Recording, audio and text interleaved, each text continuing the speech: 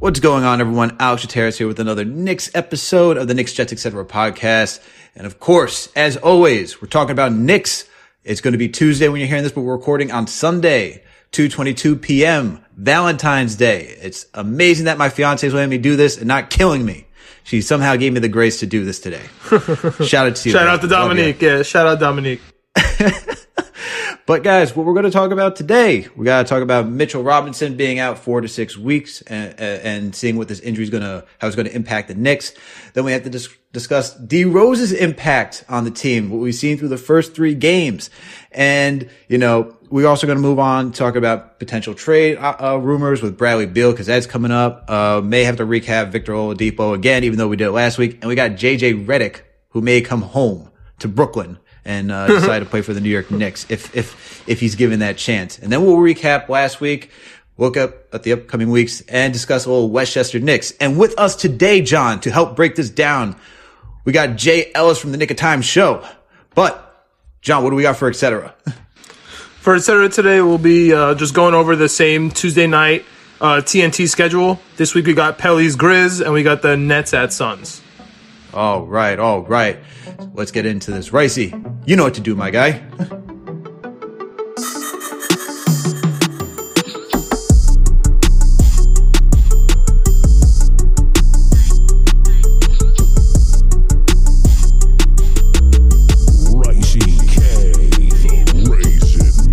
What's going on, everyone? Alex Harris here with another Knicks episode of the Knicks, Jets, Etc. podcast. And with me, it's always my buddy, my co-host, my pal, man with a plan, John Malika in the building. Somehow, Elfrid Payton has turned it around. His boy, his best friend, the man he goes down and hangs out with in Central Park on a daily basis. What's going on, John?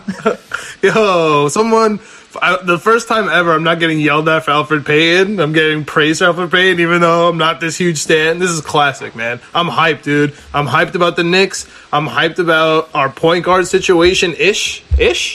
But dude, Mitchell Robinson just hurts my soul. But I'm excited. I'm excited for what this team has instilled this hope in me to eventually let me down really, really hard. So I'm excited for that right now. Okay. All right. Negative Nancy talks. Jay Ellis, let him know. That's exactly my point. Let me tell you, we got Jay Ellis to correct this ship. We're not having any negative Nancy talk today, okay? The Knicks are doing well. We got host of the Knick of Time show, founder of the Knick of Time show website and the podcast, and 1/3 of the postgame live on Knicks Fan TV. Jay Ellis, what's going on, my guy? What's going on, man? I'm glad to talk to you guys, man. I'm ready to talk some Knicks. No negative Nancy's today. Unless we're talking about times rotations, then maybe we'll talk a little bit negative. But other than that, nothing else negative at all. Let's go. Exactly. That's what we got Jay Ellis for. My man's optimistic, just like me. Unlike John over here, who's ready to throw this team down the tube with. No, not at all. But my God. You gotta be ready. Two? No, I don't know what this guy's talking about. It just every high comes with a low. That's all I'm saying. So we're really excited right now about the point guard situation. I'm just bracing myself, man. I'm just bracing myself. That's all I said. Why are you okay? I feel like my bad. I'm not the interviewer. I'm like, why are you bracing yourself? Well, I'll tell you. We can start right now. I'll tell you because. Number one, we don't have a starting center. I'll say that right now. And we don't have a starting point guard. I know Elfrid Payton and Noel are cool and they played all right, but that's what I'm just nervous, man. We need a starting point guard so bad. And then Mitchell Robinson being out 2 months is really scary to me. So we can get into it, man. We can get into it, Alex. Okay, you want to get into Mitchell Robinson? Right. Go ahead. All right. Yeah, so let's kick it off with the Mitchell Robinson injury. But before we do that, Jay, how you doing today? Everything good, man? Chilling? Yeah, man. Everything is good. I'm chilling. I'm gonna give the Knicks some love on Valentine's Day, and I'm just here to talk some Knicks, man. I'm here to talk Knicks. I have no excuses to be here. Like I don't have nobody to report to or nothing. So stress-free day for me today, man. That's what I'm talking about. Let's go. That's what I'm talking about. All right. Knicks are our only love. The Knicks are our only love here. Exactly. Like it's just basketball for me, though. That's what it is. Like, you know how Tibbs is married to the game, and because he doesn't have a wife, that's me. I'm married to the game, bro. That's it. Oh, okay. All right. Look at Jay Ellis over here. Look at this guy. There goes the sirens. That's how you know the show is going to be good. If y'all watch the Knicks Fan TV show, you know what I'm talking about. Man. Boo, boo, boo, boo, boo. Exactly. Oh man. So let's get it cracking then.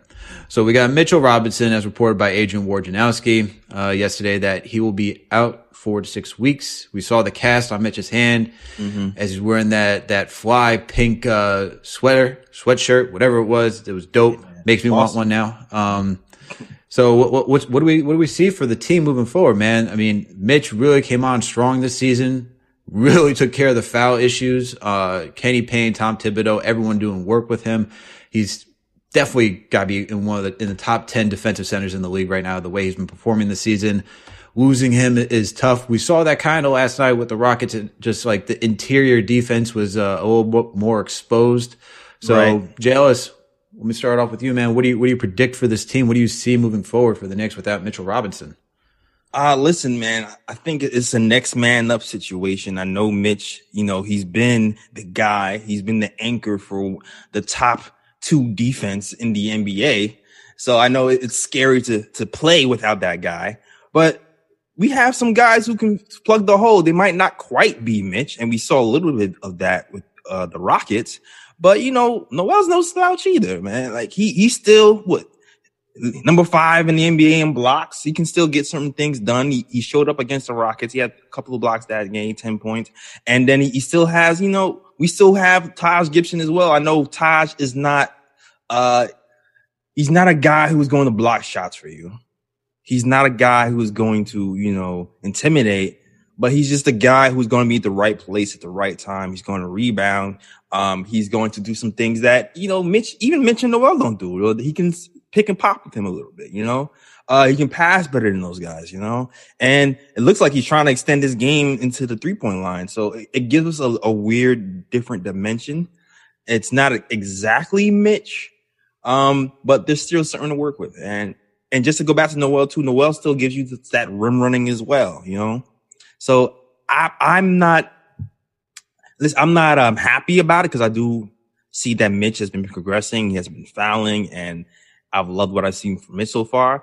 But, there's some upside. Like, he still has to work on his picks. I know Noel and Taj are going to pick picks for real for these guys. So the pick and roll might even be popping a little bit more. Yeah, I agree. Yeah, for sure. Yeah. And is also, Obi hoping. See, I'm not going to be too negative because this is my. Uh-oh. All right. It begins. You hoping Obi Toppin gets a chance to crack this rotation a little bit more and get something close to 15 to 20 minutes a game. You know what I mean? That's my hope, because we have Randall here who's playing at the 4. We have Obi Toppin who's right under him, and we have to see Obi Toppin get some more burn. And the only way that's going to happen is if these 2 guys play together. Maybe you slide Randall at the 5, play Obi at the 4, and then see what happens. And with Mitch gone, there's more opportunity for that to happen.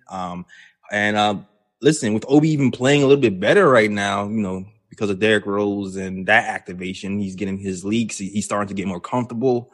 You're just hoping that, Tom could see the light, and try it. Try this combination. Try it. Just throw him out there and see what happens. Because last game, they paired those sides together, and I think Obi played 15 minutes last game, 14 minutes. That could have been 20, It could have been 20 in the blowout. So he's still a little bit stubborn.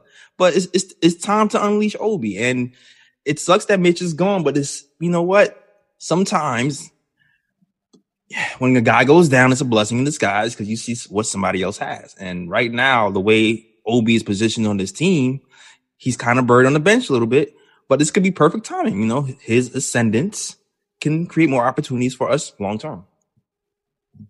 Well, JLS, that was very well said. I agree with everything that you were talking about. And, it's a blessing in the sky, as you said, sometimes for a guy to get opportunities and just come in and show what they have on the court, as you said. And we'll see what Obi has now. I know Tom mentioned that we may see like Randall at the 5, Knox at the 4. This also is an opportunity for Knox as well to come on the court and show what he has. And look, last night while we were watching the Knicks play against the Houston Rockets, we saw Knox catch Obi for a lob. We get to see him like attacking pretty well. It's good stuff. And even Knox had his own caught a lob from IQ, the Kentucky connection right there. Yeah, the Kentucky connection was popping. Yeah, I love this. So we're gonna see. Guys are gonna get their opportunities now.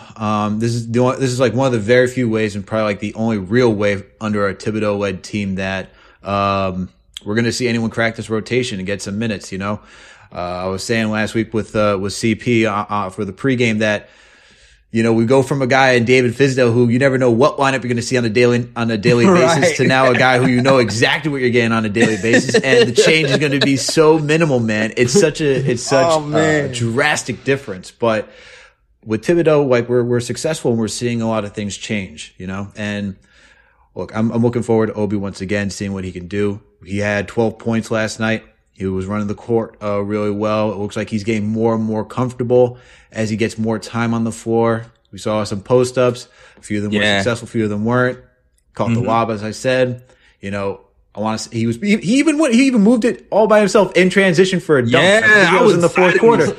Yo, like he's coming along slow. We just gotta give him time. So for all the fans out there who think that Toppin's a bust or Toppin wasn't the pick, or like we should have gotten Halliburton, calm yourself. You're all talking like the same like nutsos who are like last season when we watched RJ during summer league, who are like, this kid's a bust. He's not. It's like, yeah, we need time, man. These guys need time to get their footing. You know, John, what are your thoughts about it?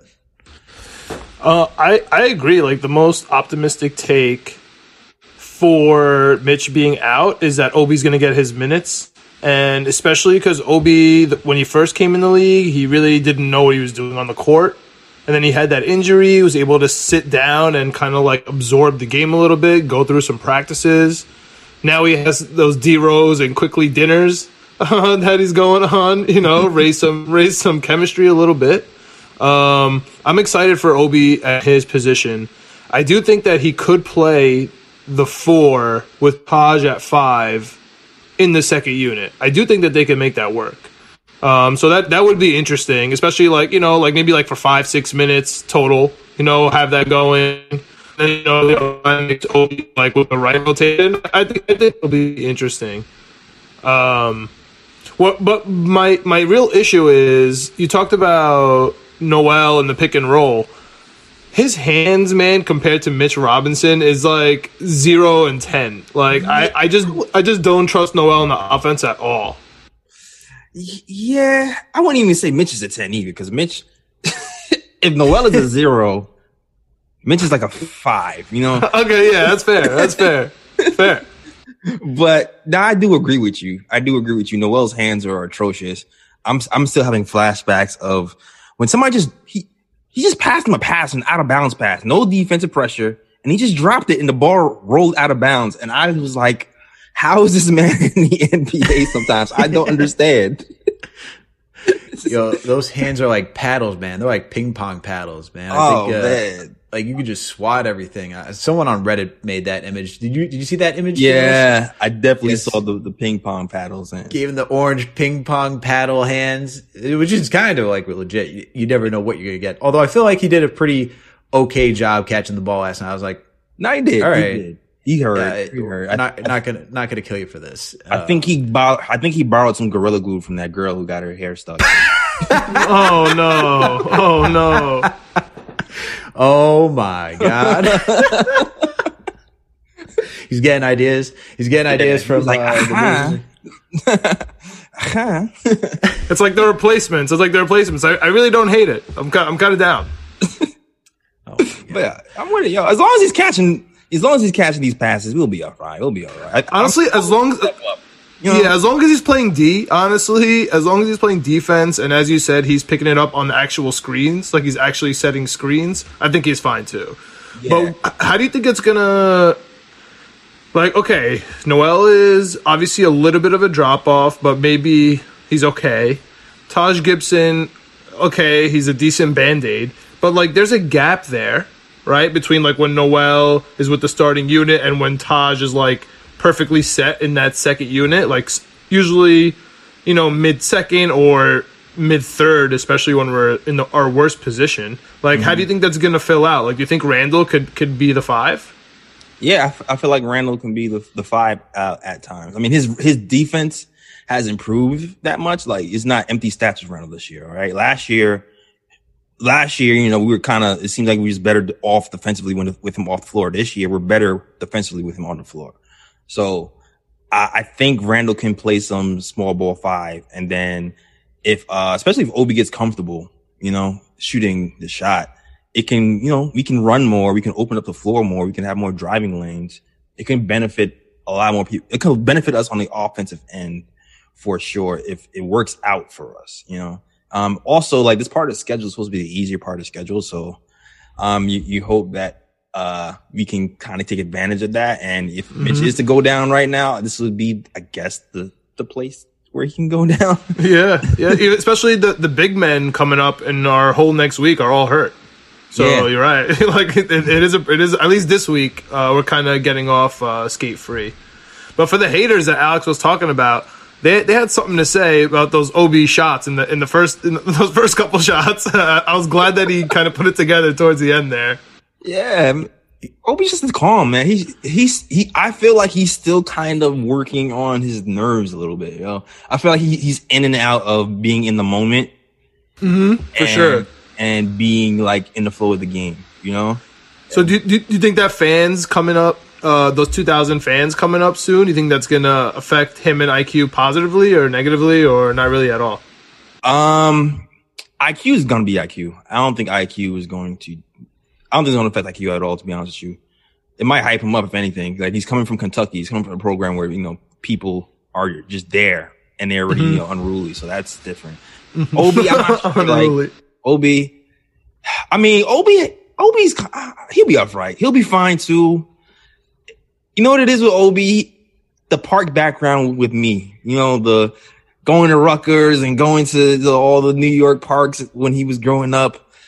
I don't know. I just feel like you kind of have to be a little mentally tough to be playing ball in the streets of New York and all like the best parks. So I feel like he'll be fine too, but maybe not as solid as quickly because he's still trying to figure it out. But I think it'll be fine too. Plus, like, the guys who are coming, they're like the season ticket holders, right? Are the season ticket holders? Yeah. Rowdy, booing We Want Frank fans, or the,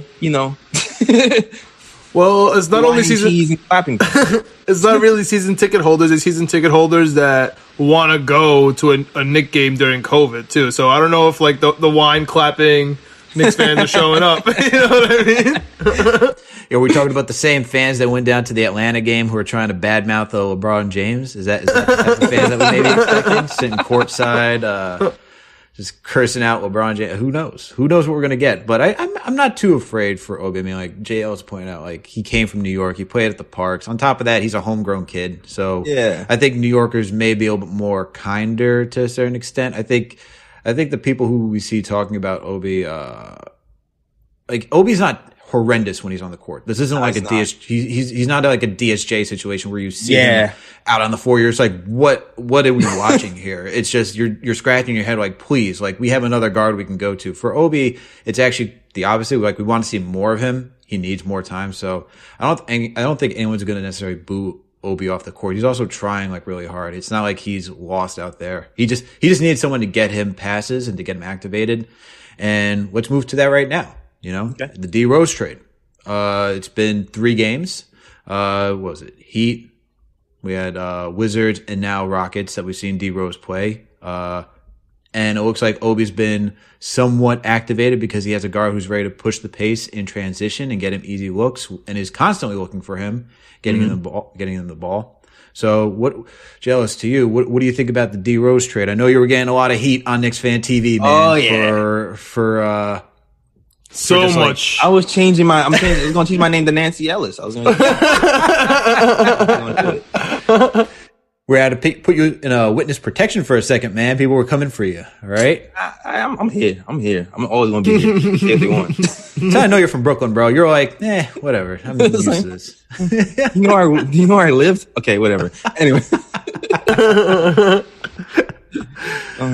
But yeah, it's like, you know what? I gotta give Thomas credit. I gotta give Thomas, because my number one concern for D Rose was, what is his role going to be, and how is this role going to affect IQ? Because I do feel like as good as IQ shoots, I did not want IQ to be, a strictly off the ball guy. But what's happened is the ascension of D Rose on his team has given IQ some breathing room to shoot as a 2, but also he's not completely relegated to the 2. They still allow him to be a point guard at times. So it's more of a combo guard situation, and that's the way I think it should happen. And actually, I like the way D Rose has been playing off ball too. Like, I think that's more surprised me than anything. Like, okay, the off ball D Rose. It's like, okay, off ball. Yeah, you're so on point with that, because they got this like Kyle Lowry, like Fred VanVleet thing kind of going on over here, and I didn't really expect it at all. And I'll give you the hottest take, and I know I'm kind of like jumping the gun a little bit. He looks like prime Lou Williams at times. Like what Lou Williams looked at like at his best, like when he was handling the ball, or like when he could like pass off and then like get that shot, and like the defense have to respect him. I get it. It's crazy. Like I know it's like 10 games in. Like I totally get it, but it really looks like Lou Williams out there. No, I get it. I see what you're saying with the floaters and the breaking down defense and scoring at will. I can see the comparison where it's coming from. Like, also, I really don't expect him to shoot this well the whole season, because he's shooting 60% right now, right? Like, but it's on a rope, dude. Like his shots just look good. Like OB shots, they don't look like they're gonna go in. When they go in, I'm like, oh wow, that's nice. Like I'm shocked that, you know, like I'm like, okay, cool. But when IQ like shoots a floater, it like looks like it's on a rope to the rim. And like when he shoots a 3, like he looks like he's a little bit like he needs to get a little stronger. Like yesterday when he pulled up from what seemed like when he took the Steph Curry 3, right? Mm-hmm. It looked like he was like reaching a little bit, and then like you could see on the next 2 forces, like he like kind of lost his energy. So he'll pick up on that, but he could be an elite shooter. Like he could be like Trae Young. Oh, absolutely. I didn't notice. Like I didn't see that coming. Absolutely. He can absolutely be an elite shooter, man. I think. And it's funny because somebody said it on the show last night, and he took the words right out of my head. I think it was Ari, who was saying like I think people are putting a ceiling on him a little bit too early because he was drafted so late and as a 25th pick. And just because, you know, he's a 25th pick, they're like, all right, he is Lou Williams. That's it. Like, he'll never be a starter. He'll never ascend more than a six-year-old man. And I'm not sure if that's completely true for him. Just because, you know, his shooting is just that good. And, you know, he's still kind of learning the point guard position. And hopefully the D Rose acquisition can kind of teach him, you know, some other things he's been overlooking, you know? Because I do feel like D Rose, he does his penetration and kick game is something that he's added to this team that we haven't had, you know. So I think he should look at that a little bit more.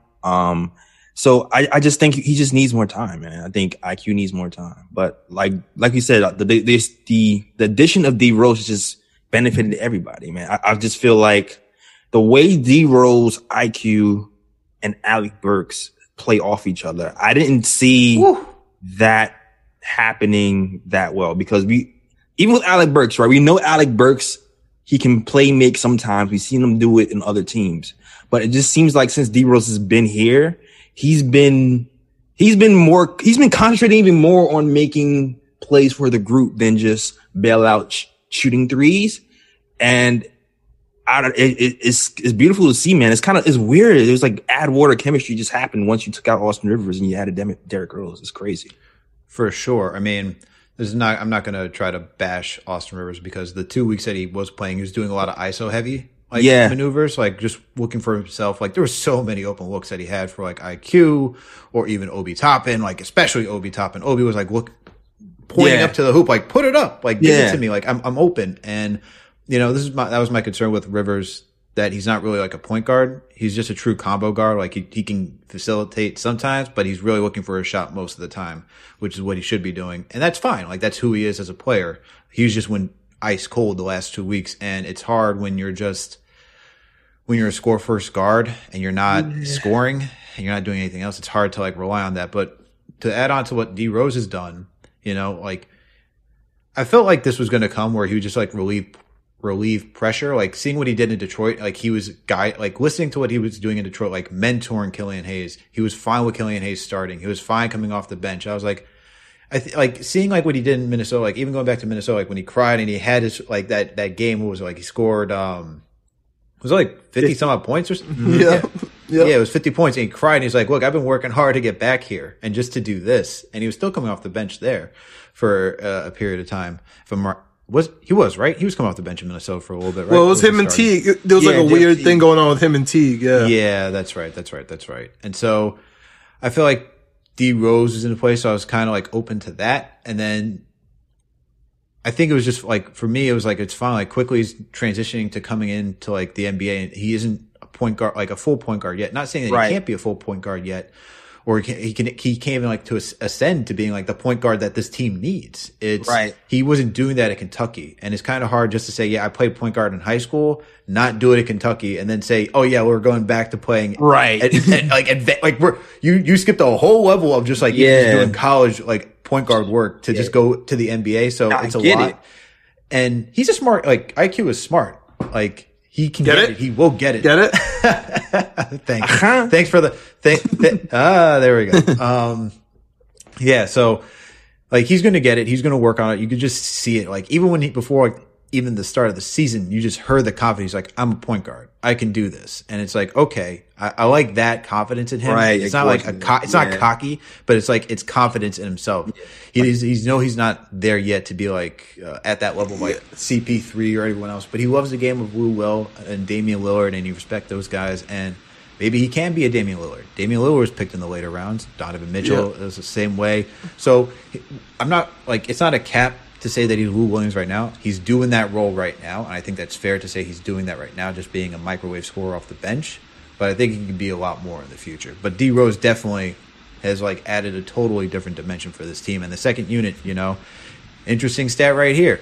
Mm-hmm. Since the Derrick Rose trade, our bench has outscored other teams' benches 149-75. We are torching second units, which that's an important part of the game. Like we were relying so heavily on the starters just to put in work, and especially Julius and RJ. And now that we have a second unit that can just light it up, I hope Tom doesn't change it up, because it's fine if Peyton can play that he is right now and provide solid defense and can give us like 10 points, with the first unit. Leave D Rose coming off the bench, because that is just speed. It is truly thunder and lightning the way that this team is set up. And I like it. And it really is. And you got guys in the starting unit who will just pound down low in the paint, and then the second unit is like, we're going to run.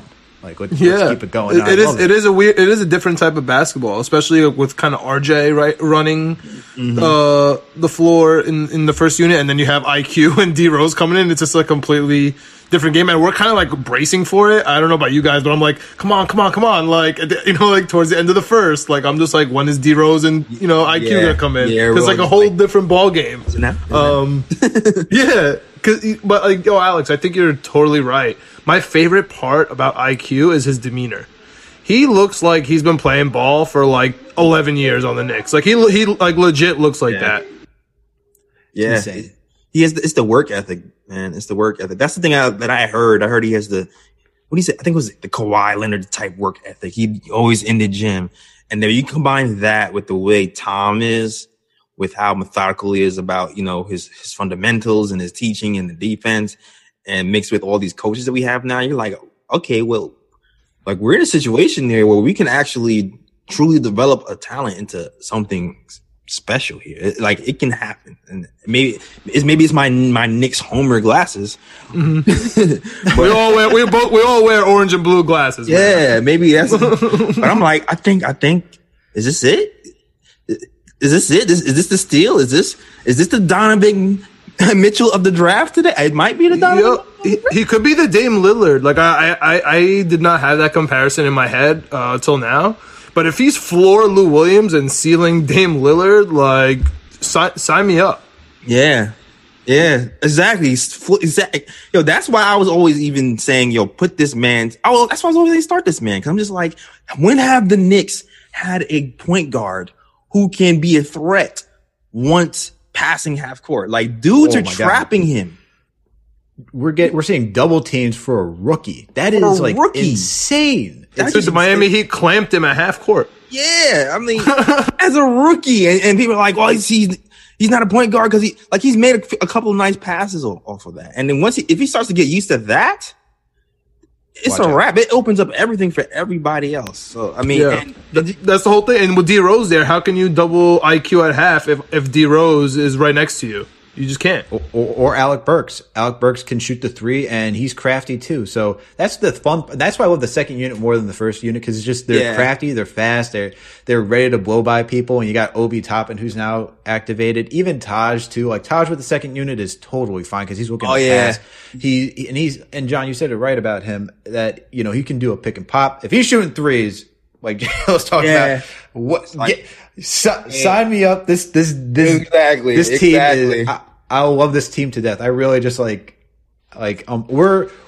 ahead of the rebuild if this is like truly like where it's going. And there's already talks about re-signing Derrick Rose to another year at this point. And we got the trade deadline coming up next month, a little over a month away. So we'll see what other moves the Knicks make. But the one thing I do want to point out before we move off of this and then talk about trades, because we got the deadline coming up soon, is Moke Hamilton of Basketball News wrote a beautiful article just talking about development. And he pointed out to the CP3 and SGA out in OKC. And now that we see CP3's moved on to Phoenix, SGA is just taking the reins and he's hitting clutch shots. He's taking guys to the rack. He's just playing another level.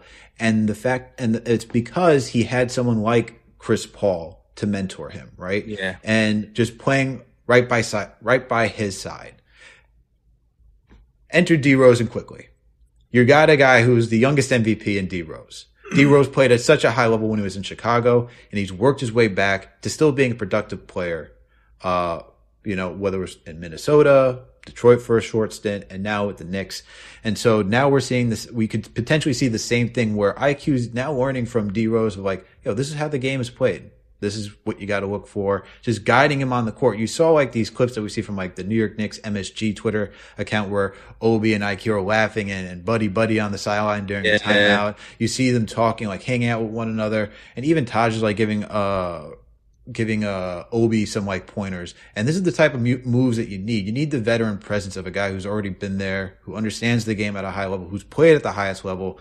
And D Rose has played in the playoffs, who else do you want to learn from? And I think, and this is just to touch on what fans are asking for, whether it's just like play IQ 30 minutes or let IQ have the ball all the time. And there's a lot that goes into developing somebody. Just because right. IQ is scoring like 25 points a night, we see that he can go ice cold 1 for 10. That's going to happen. He's a rookie. So, and you want to make sure that he's in the position to succeed. So Tom's trying to put him in the place to succeed. He asked for this D Rose trade to give him a mentor to run with now in the second unit. Right. And now on top of that, it's now managing IQ's minutes and in the right game situations to see, all right, where is IQ really going to thrive? And make sure that he's just not like hanging on a limb, just getting double teamed every single night, seeing some of we haven't played even a lot of the best teams yet. Like we haven't faced the Lakers yet. Yeah. You don't want to throw IQ out against the Lakers and just have him hang to dry and then burst his confidence, even though it seems like that's impossible to do at this point. I hate that argument so much. I know you hate that argument so much, but it's like these are all part of the things that was written in Moke's article, and I agree with it. And I think there is stuff that we don't see on the court behind the scenes that goes into this. So, you guys add on to it, Jay. Let's hear it. You know what it is? There's a balance for me, right? It's just a balance. Yeah, it's all about balance. It's like, I do understand. All right, cool. You don't want to start him right away, but I always have to preference every Tibbs criticism with he's the best coach we've had since Mike Woodson. I like what he's doing overall. I'm not bashing Tibbs. I don't want him fired. I like what he's doing. I think he's actually going to be the first coach to make it here past, the 2 to 3 year mark. I think he's going to finish. I think he's going to be the first coach to finish his contract. With that being said, all right, I still do feel like there are missed opportunities sometimes. I do still feel like, he takes out the young second unit guys too quickly. No pun intended. When when they're going, and he also pulls them too quickly if they make a mistake. When he gives veterans a lot more rope, and that's my big, that's my criticism for Tom in general. Like, I still feel like Quickly could be more in the running for Rookie of the Year if he actually got more burn, because he's putting up numbers comparable to these other guys with 10 less minutes than these other guys. Mm-hmm. You know, and especially in the beginning when Elf was kind of struggling and he's starting to find his footing now, I was like, why are we still watching Elf struggle when Quickly's having a good game? And that's my whole trepidation with the rotations. Now, the D Rose thing compared to the Chris Paul and the mentorship, I definitely get that. You can see it happening in front of your eyes. They look like best friends since some way back, and I like how that's rolling. But I still feel like, the minutes has to be adjusted. And funny enough, I feel like Derrick Rose be here. I thought it was going to take away IQ's minutes, but I kind of feel like it might increase his minutes because he feels comfortable playing them together.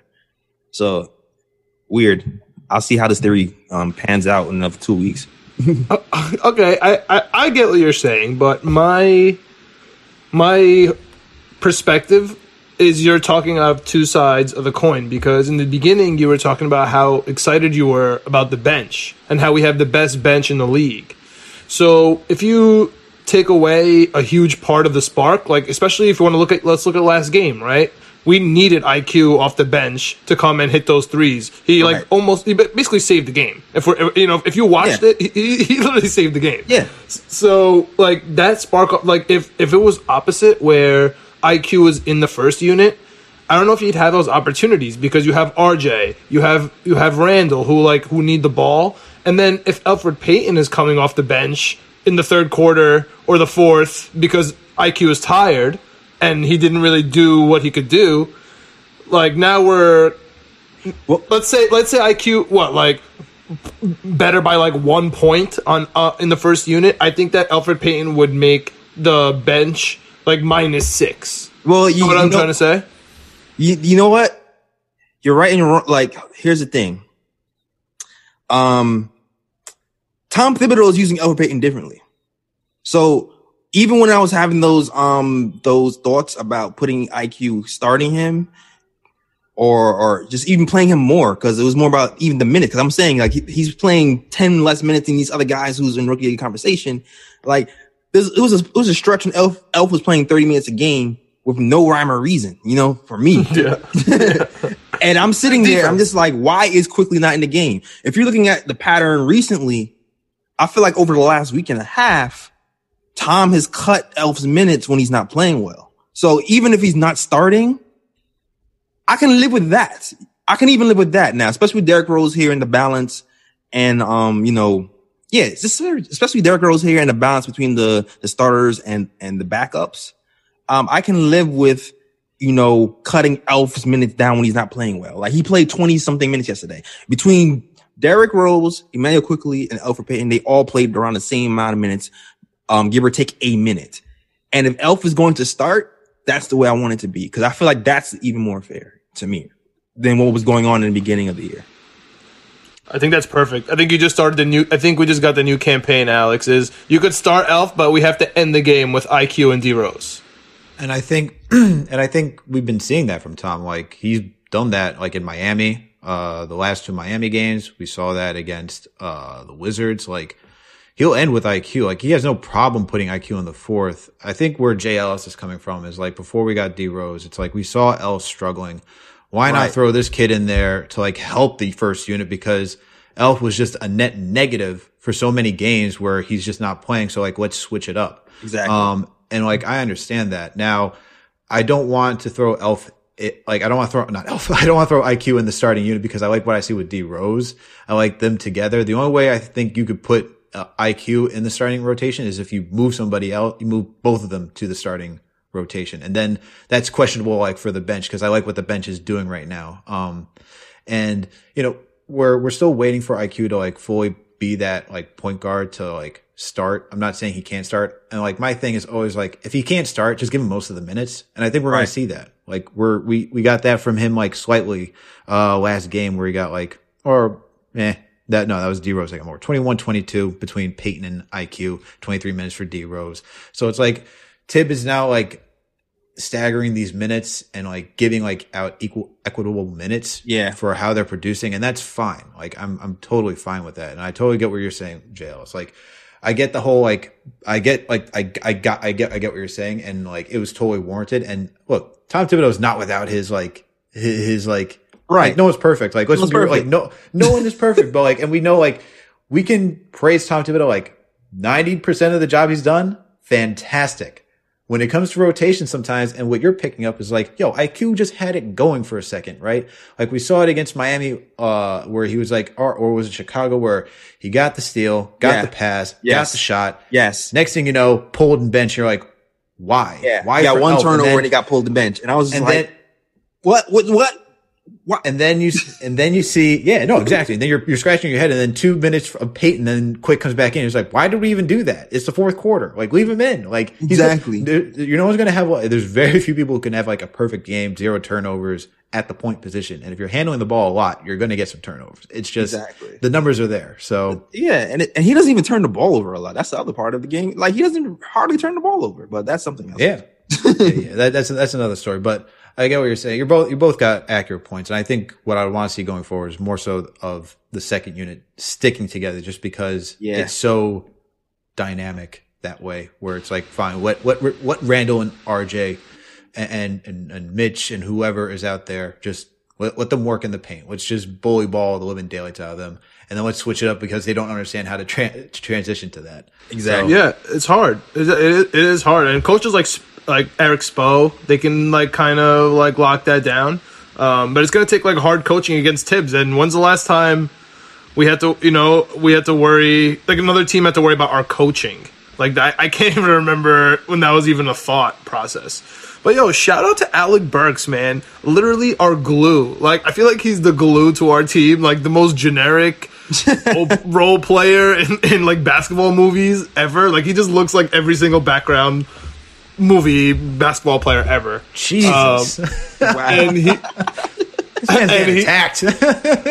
Attacked, dude. I think I'm like the leader of the Alec Burks fan club. I've been screaming his name since the first game. Called this man generic. He is. He looks like the most.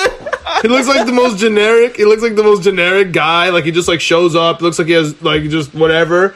But if he doesn't play well, for the most part, the Knicks can't win ball games. Like yesterday was almost an outlier where he like had a almost game and the Knicks blew the other team out. But if you look at his plus minus, his stats, or just like watch the games, every single game that Alex Burks does well, the Knicks do well. If he doesn't, the Knicks' second unit falls apart, and if the second unit falls apart, our strength, then we have no squad. You legit just said Alec Burks is like a generic. This is how New Yorkers compliment, man. You got to get used to this, man. Yo, you just. That's what he is. This is what you do. This is what. Tell me he doesn't look like he's in like Mike. Tell me he doesn't look like he's in the background like Mike. Oh my god, Jesus! You're trying to compliment. You're like saying, "Yo, man, you're not Fruit Loops. You're just far out fruits." That's what you're doing. Like cereal. Nah, bro, he's like, Cheerios, Jesus. Dude. He's not Fruit Loops. He's Cheerios, bro. And you always need Cheerios. Everyone needs Cheerios in their life. All right. This is weird. We're sorry, Alec Burks, for any slander. You might just take this the wrong way. Oh my goodness, God! I love Alec Burks. I know you love Alec Burks. I don't know if you're saying it right. He gets me. Okay. Right. Let's move on. Let's move on from Alec Burks. We can come back to him later. Let's talk about some of these trade speculations I was moving on for. Mark Berman of the New York Post. As much as he likes to tweet out some interesting pot stirring tweets, he does report some good information. And he said the New York Knicks are monitoring Bradley Beal and Victor Oladipo. So we discussed last week about Victor Oladipo. Our listeners know how John and I feel about Oladipo. It's price is right, fit with RJ. I don't know. I'm not really. It's all based on the price, really. Like to bring Victor Oladipo. So Jay, before we move on to Beal, which is a bigger topic, how do you feel about Victor Oladipo on and the Knicks potentially doing a trade for him? I pretty much exactly what you said. It's like, what's the price? You would think it's a cheaper price than Beal. I'm not giving up, a bunch of first and RJ, and I'm not doing that. Like, it has to be a steal for me. But, we have Scott Perry in there who's been on the Victor Oladipo train. He's been on every train. Everybody's ever drafted or brought into the NBA, he's tried to get here. Yep. So, shout out to Alfred Payton. Yeah, shout out to Alfred Payton. Exactly. Oh, my God. Exactly. So when people say, hey, do you think, what trade do you think is possible? I go, is Scott Perry still here? I think Victor Oladipo is possible. I know they're going to kick the tires on that. I mean, they kicked the tires on Gordon, you know what I mean? Mm-hmm. So no one expected that. So I don't think we're going to like move the farm for him though. I don't think anything like that's going to happen. I think we're concentrating on winning now. And I know Tom wants to win now. So I know he's pressuring these Knicks front office to get people here. So I can see them trying to get Oladipo. Will it happen? I don't think it will, but I've been wrong before. Hey, we've all been wrong before, but we all also been right before too. It goes both ways when you're that's talking true. about sports. It goes both ways. Yeah, and you make a great point, dude. He's a free agent. I don't think they can sell the farm for a free agent. That would be insane. Yeah, it would be insane. Like the only way I think he would get here is if, he's kind of telling his people on the Rockets, I'm not resigning here. And like, all right, cool. And then the price drops down a little bit. And then we'll be able to make a move and then kind of try him out for a year because we still do have I think 17 million in cap space here. So, that's the only way I could kind of see that even happening. And, I'm not sure if they were willing to do it. I'm not even sure if they're willing to do it. Yeah, I don't think the Knicks would be willing to do it. Like as you said, your boy Ninja P, right? Like, yep. Ninja P's still here. So Ninja P is still here. That's Scott Perry for those of you who don't know. So I mean, it's definitely possible. I mean, we've brought in so many of Scott Perry's guys. We brought in Mario Hezonja. We brought in Alfred Payton. We brought in Moutier, which was another guy of his. So it wouldn't be so unlikely that we bring in Victor Oladipo. I think the cost is just it's interesting because Houston wants something, even though they just got a haul from Brooklyn.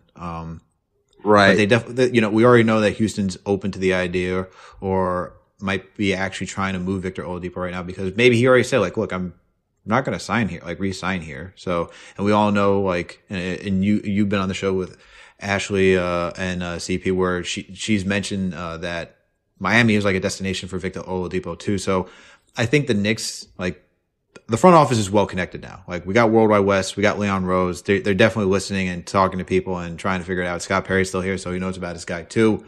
And I think they're testing the water, seeing like, all right, if we got Victor Oladipo in here, would he stay? Like what's really on Oladipo's mind? And I think Houston's like in a situation where they know they can't get a lot. I think what you got to get is like probably like one first rounder and some one or two young players. He doesn't fit. He doesn't fit with Christian Wood. Honestly, there's no way they're gonna pay him and Christian Wood and John Wall. It just doesn't make sense to me. Yeah, no, I agree with you. And then it's like, what's his basketball fit here too? That's the other question. I agree. Him and RJ are too similar to me. Yeah, they operate in the same spaces in the floor. Like they're both kind of like I want to be a mid-range guy. So I the only thing is I do like having multiple playmakers because I do like his passing and I do like the way he draws fouls. So that's a plus. So it's one of those things where you have a guy like Tibbs who could probably figure it out because he's still giving you 20 points right now. And if you make that trade, you're making that trade thinking that it can get back to the All-Star Victor. You're like kind of like betting, but But yeah, like the fit isn't supernatural to me, you know? I think it'd be difficult. I think if you start making a move for Oladipo, you got to think about RJ too. Do you want RJ here for the future? Because I think RJ is going to develop into that. Like you said it, like him and Oladipo and RJ operate in the same manner. Like I do like extra playmakers, but you know, Depot needs the ball in his hand. Yeah, and he's a isolation player. You know, he likes to like try to like draw his guys out, get them off balance, and then either take it to the rack or go for his mid range. And I feel like that's what RJ is going to try and develop into as well. So having two guys who are going to need the ball in their hand, and God knows if Julius Randle's here or not either, right? Like that's three guys who need the ball in their hand. Yeah, it gets messy. And so there's only one. Like I know the joke is like there's only one ball, and it's like, well, we saw CP3 and James Harden operate. We've seen like guys like LeBron, Chris Bosh, D Wade all operate together, but it's. We're talking about the same position. At least all those guys are like different positions. You know what I mean? No, I get it. Like Depot is like, he's the same thing. He's like a small forward, shooting guard, does the same, like they're operating in the same, it's too much of the same space. You know, it was like, even when we had talks about drafting, Okoro, you're like, well, isn't he kind of the same thing of what we want RJ to be? So it's like, do we want to overlap there too? So it's not a beautiful fit. That's where it's like, if you talk about Bradley Beal, like an elite shooter, it's like that that's where you're like, that's why that makes sense. So let's talk about Beal right now. Monitoring him, that is going to cost a farm. Does that mean time out, right? Does that mean anything to you guys? Like I've been monitoring Beal for years. Like does that mean anything to you guys, or is that just Berman saying stuff?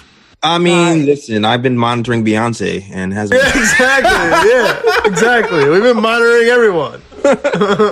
Oh my God. I've been monitoring Ben Simmons to the Knicks for weeks at this point. That is a fact. I can't tell you how many times I get a text during the day. I'd be a rich man every single time John sends me a text during the day. We need Ben Simmons on this team. I'm like, all right, I get it. Ben Simmons and Deshaun Watson. That has to be like my good morning text to Alex every day. Honestly, like it might as well like just get like gifts and like just cutouts sent my way. Surprised I don't have a Valentine's box with these guys on my doorstep from John. Oh man, but like I actually do take monitoring like in the NBA a little bit more. Like I read it as like you monitor a situation, you get like talks. Everyone's talking around the league. It's not like I think the NBA is so different than like the NFL, NHL, baseball, where like everyone's talking, even execs behind doors. Like we hear like there's no tampering, but there's tampering like galore in the NBA. It's like don't sell me that there's. It's just like it's not like Magic Johnson like in your face. Like Magic Johnson's like, hey, come over here. And nah, it's like, you're right, guys, man. We have Worldwide West here, right?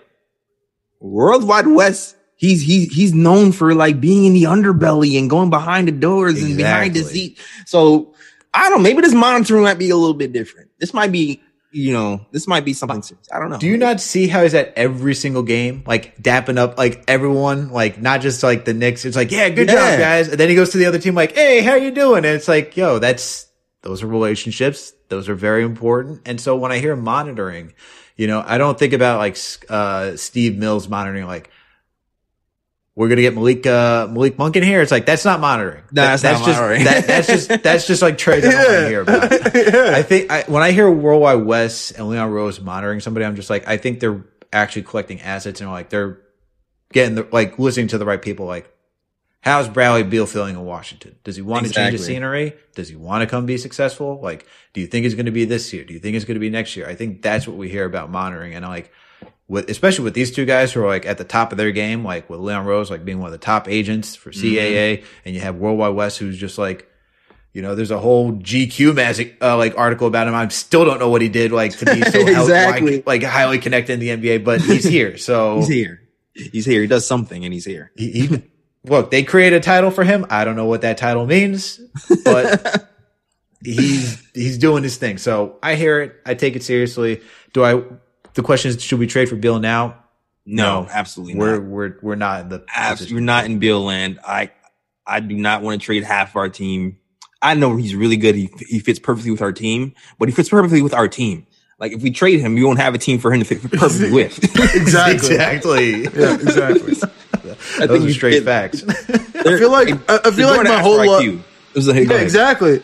No, you're right. And I feel like my whole life, ever since that Melo trade, I'm just fighting to not have another Melo trade. Yeah, I think every Knicks fan thinks that same way. It's like, is this a Melo trade all over again? No, it's PTSD because we saw what happened. This is a Melo Stand podcast. We love Carmelo Anthony on this podcast. All right. John and I, we went to college together. He got me back into watching the Knicks. I just remember in the dorm, he's like, yo, I need Carmelo Anthony here. I need Carmelo Anthony here. And then Melo happened. And it's like, we got Melo. Melo. Yeah, I'm coming. Yeah, it's like, it was an event. It was hyped. But the thing is, you saw the trade. You're like, what did we give up? It hurt. It was like, Wilson Chandler still hurts me inside, dude. Dude, we gave up Danilo Gallinari, we gave up Timothy Mozgov, we gave up Felton, who's having a good year with Amari, and we gave up 4 or 5 draft picks here. One of them became Jamal Murray, and it's we gave up a lot, and we saw in the end, when Melo was here, we had these stupid lineups. It was just legit didn't give him any help. Alexei Shved, I like the dude, but it's not, we're not talking about, it's nothing sustainable. And when we actually thought we had something, when D Rose's first stint, KP, you had Joakim Noah, that was probably the closest thing we had to a decent roster. But absolutely. even still, it wasn't enough. And we had to pace that all together. And from there, we've had these questionable rosters, just suspect. Right. And Melo liked New York too. So it was we sucked. Right? Melo was like, well, I like New York, so I'm committed, so I'm gonna stay here. I don't think that's the same situation Bradley Beal will be. I mean, his contract will be a couple of years, so that's the one thing. He'll be here for I think it's 2023 when it expires or whatever. So yeah, but he's got that player option on 2022. So I think it's the player option. So that makes it dangerous. See, that makes it dangerous. There's no allegiance for him to stay here. If we suck too, exactly, we have to be good. Have to. No, JLs, you're exactly right. And when it comes to with someone with a player option, you trade all that for, and the team's not good still. We see what he's doing in Washington. It's not. Yeah, you said exactly. We see what he's doing in Washington. So you need help. You just need help. I'm definitely not doing it. I'm off the train.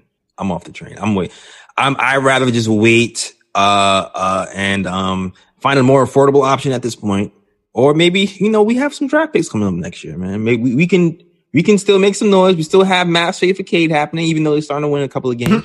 This is growth. This is growth for Knicks Nation right here. Not wanting to trade for the superstar and wanting to just wait it out or shop in the bargain section. That is growth. Yeah. It is growth. This is so weird. A competent front office that drafted well. We got a steal of the draft. Quickly is definitely a steal of the draft. Absolutely. We'll forever see the meme of the D plus CBS mock draft grading. That'll go down in history as one of the worst takes we've ever seen. And look, we're on the other end now. We're on the other end of finding that guy, which is great. Shout out to Walt Perrin from Utah who found Mitchell Robinson. That was the move. And Rudy Thank Gobert. You, Walt. Best Walt since Disney. Thank you. Best Walt since Disney. Took a second to register. But yeah, him, Kenny Payne, they had the connection, and Walt obviously liked him too to agree with the 25th pick. So and moving around. So look, this is I want the 2 first rounders that we have for this upcoming draft. If it is stacked, let's take advantage of this stacked draft. Let's take advantage of some young talented guys on rookie contracts. Yeah, giving it to somebody else. Let's make that happen. If we can get Cade Cunningham, Kuminga, Jalen Suggs, BJ Boston, someone on a 4-5 year deal on a rookie scale contract, yeah, absolutely. It just keeps the train going. It keeps the young talent train going. It keeps the flexibility going.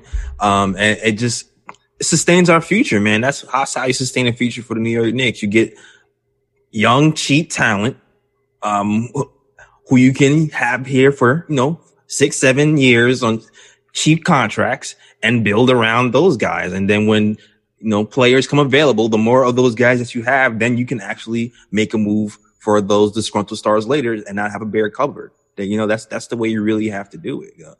The guys like the Celtics of the world who have all these picks, they were able to move players and still have more picks and guys in the cover because they developed players before. They have more talent and they were more in position to make the big moves. We're not in the position to make that big of a move right now, in my opinion. I still feel like we're in the ascension part, but until we draft well and then bring up those players in the draft, get their talent to a certain level, we're not going to be able to like make moves for Bradley Beal and guys of that caliber who are disgruntled right now. It's just going to set us backwards more than forwards. You know, like if guys like Knox and Frank Ntilikina and players like that hit, and we have multiple of those guys, then if we lose one of those guys, it's not as hard. It's not as hurt. You know what I mean? Because we seemingly missed on some of these draft picks. We finally hit. Yeah. And now we're like, yo, can we just keep this for now, please? Like, we finally see the value in this currency. Like, can we finally keep some of this currency now? Exactly. I feel you. Exactly. But it doesn't stop us from shopping in bargain sections, like Alex was mentioning, like JJ Redick or even Lonzo Ball, dude. I feel like we could, you know. Let me preface with this. Do you see us actually drafting 2 first-round picks next year? Because I kind of don't. I don't. Me neither. I only see 1 max. And it kind of falls into like the second round pick category for me, where like everyone was all upset about, you know, getting rid of DSJ in the second round pick. Like we have 3 second round picks. We're not drafting them. So like, you know, and I don't think we're drafting 2 first round picks next year. I think we're going to package them and we'll try to move up. Yeah. Either that or for a player. Like if someone becomes available, a team who is like they're about to be on the decline and they have a big contract and we have the space, like that's how I feel like it's going to be finagled, personally. But what do you think about shopping? With that being said, what do you think about like shopping in the bargaining section at this trade deadline for like a JJ Redick or Alonzo Ball? Okay, it always depends on the price, right? Like it'll be interesting to get Alonzo Ball here. I'm not even gonna lie to you. That'll be interesting. But like I said, it all depends on the price. Like I don't even know. Is he even an upgrade over Peyton? I honestly don't even know. Yeah, as much as I love Lonzo, and that's what I'm going over. That's what I'm going over in my head. You know, I will say I do feel more comfortable with Lonzo being, you know, giving up the ball more than Peyton. But I also kind of recognize that Peyton, he used to pass a lot more last year. So I struggle with how much of this is Peyton and how much of this is Tom instructing him to shoot more. You know what I mean? Like you don't go from, you know, having 5 triple doubles in a row to having like the least amount of assists in your career. Like what's happening there? So I'm kind of confused on the direction. Now with that being said, I'm for some bargain basement trades, especially for some guys who are not gonna be here. You know what I mean? Like guys like I'm you know, I take my bullets for Frank too. I take my bullets for Frank. I take my bullets for some of these guys. But if you're not planning on resigning them, then it might be best to move them so you can at least get something. Mm-hmm. So who's on that list? Frank? Knox? I think it's Frank right now. I feel like Frank is on that list.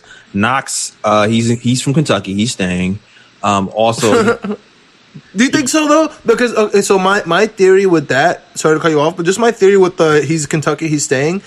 Also, I feel like the Knicks want to portray, hey, even if you're from Kentucky, we're gonna put you in the best position to win. So like, even say the Knicks aren't gonna give you minutes, we'll bring you somewhere. We'll send you somewhere where you will get minutes. It's not like we're just any other organization where you say it's quote unquote a business and we'll just send you to Sacramento and not give a crap about you and then you'll be out of the league in 2 years. You know what I mean? Like, right, so he's thinking that you're kind of giving him some favors type of thing. That's what I think. Like even if we get nothing for him, they'll send him to like Miami because they'll know he'll like fit on the Heat. You know what I mean? At the end of the day. But you know what? Too, we have time for him too. Like his contract isn't up. It's not like Frank. You know, Frank and DSJ. They were drafted in the same year, so we have to make a decision on them. Knox, we still have time on, so I don't think they'll be as pressed to move Knox unless like a deal comes along where they're like, you know what, this guy can be a superstar player, and he can benefit on his team. We're not sure about Knox being that guy, so I can move him. Like that's the only reason I can see him being moved somewhere. You know what I mean?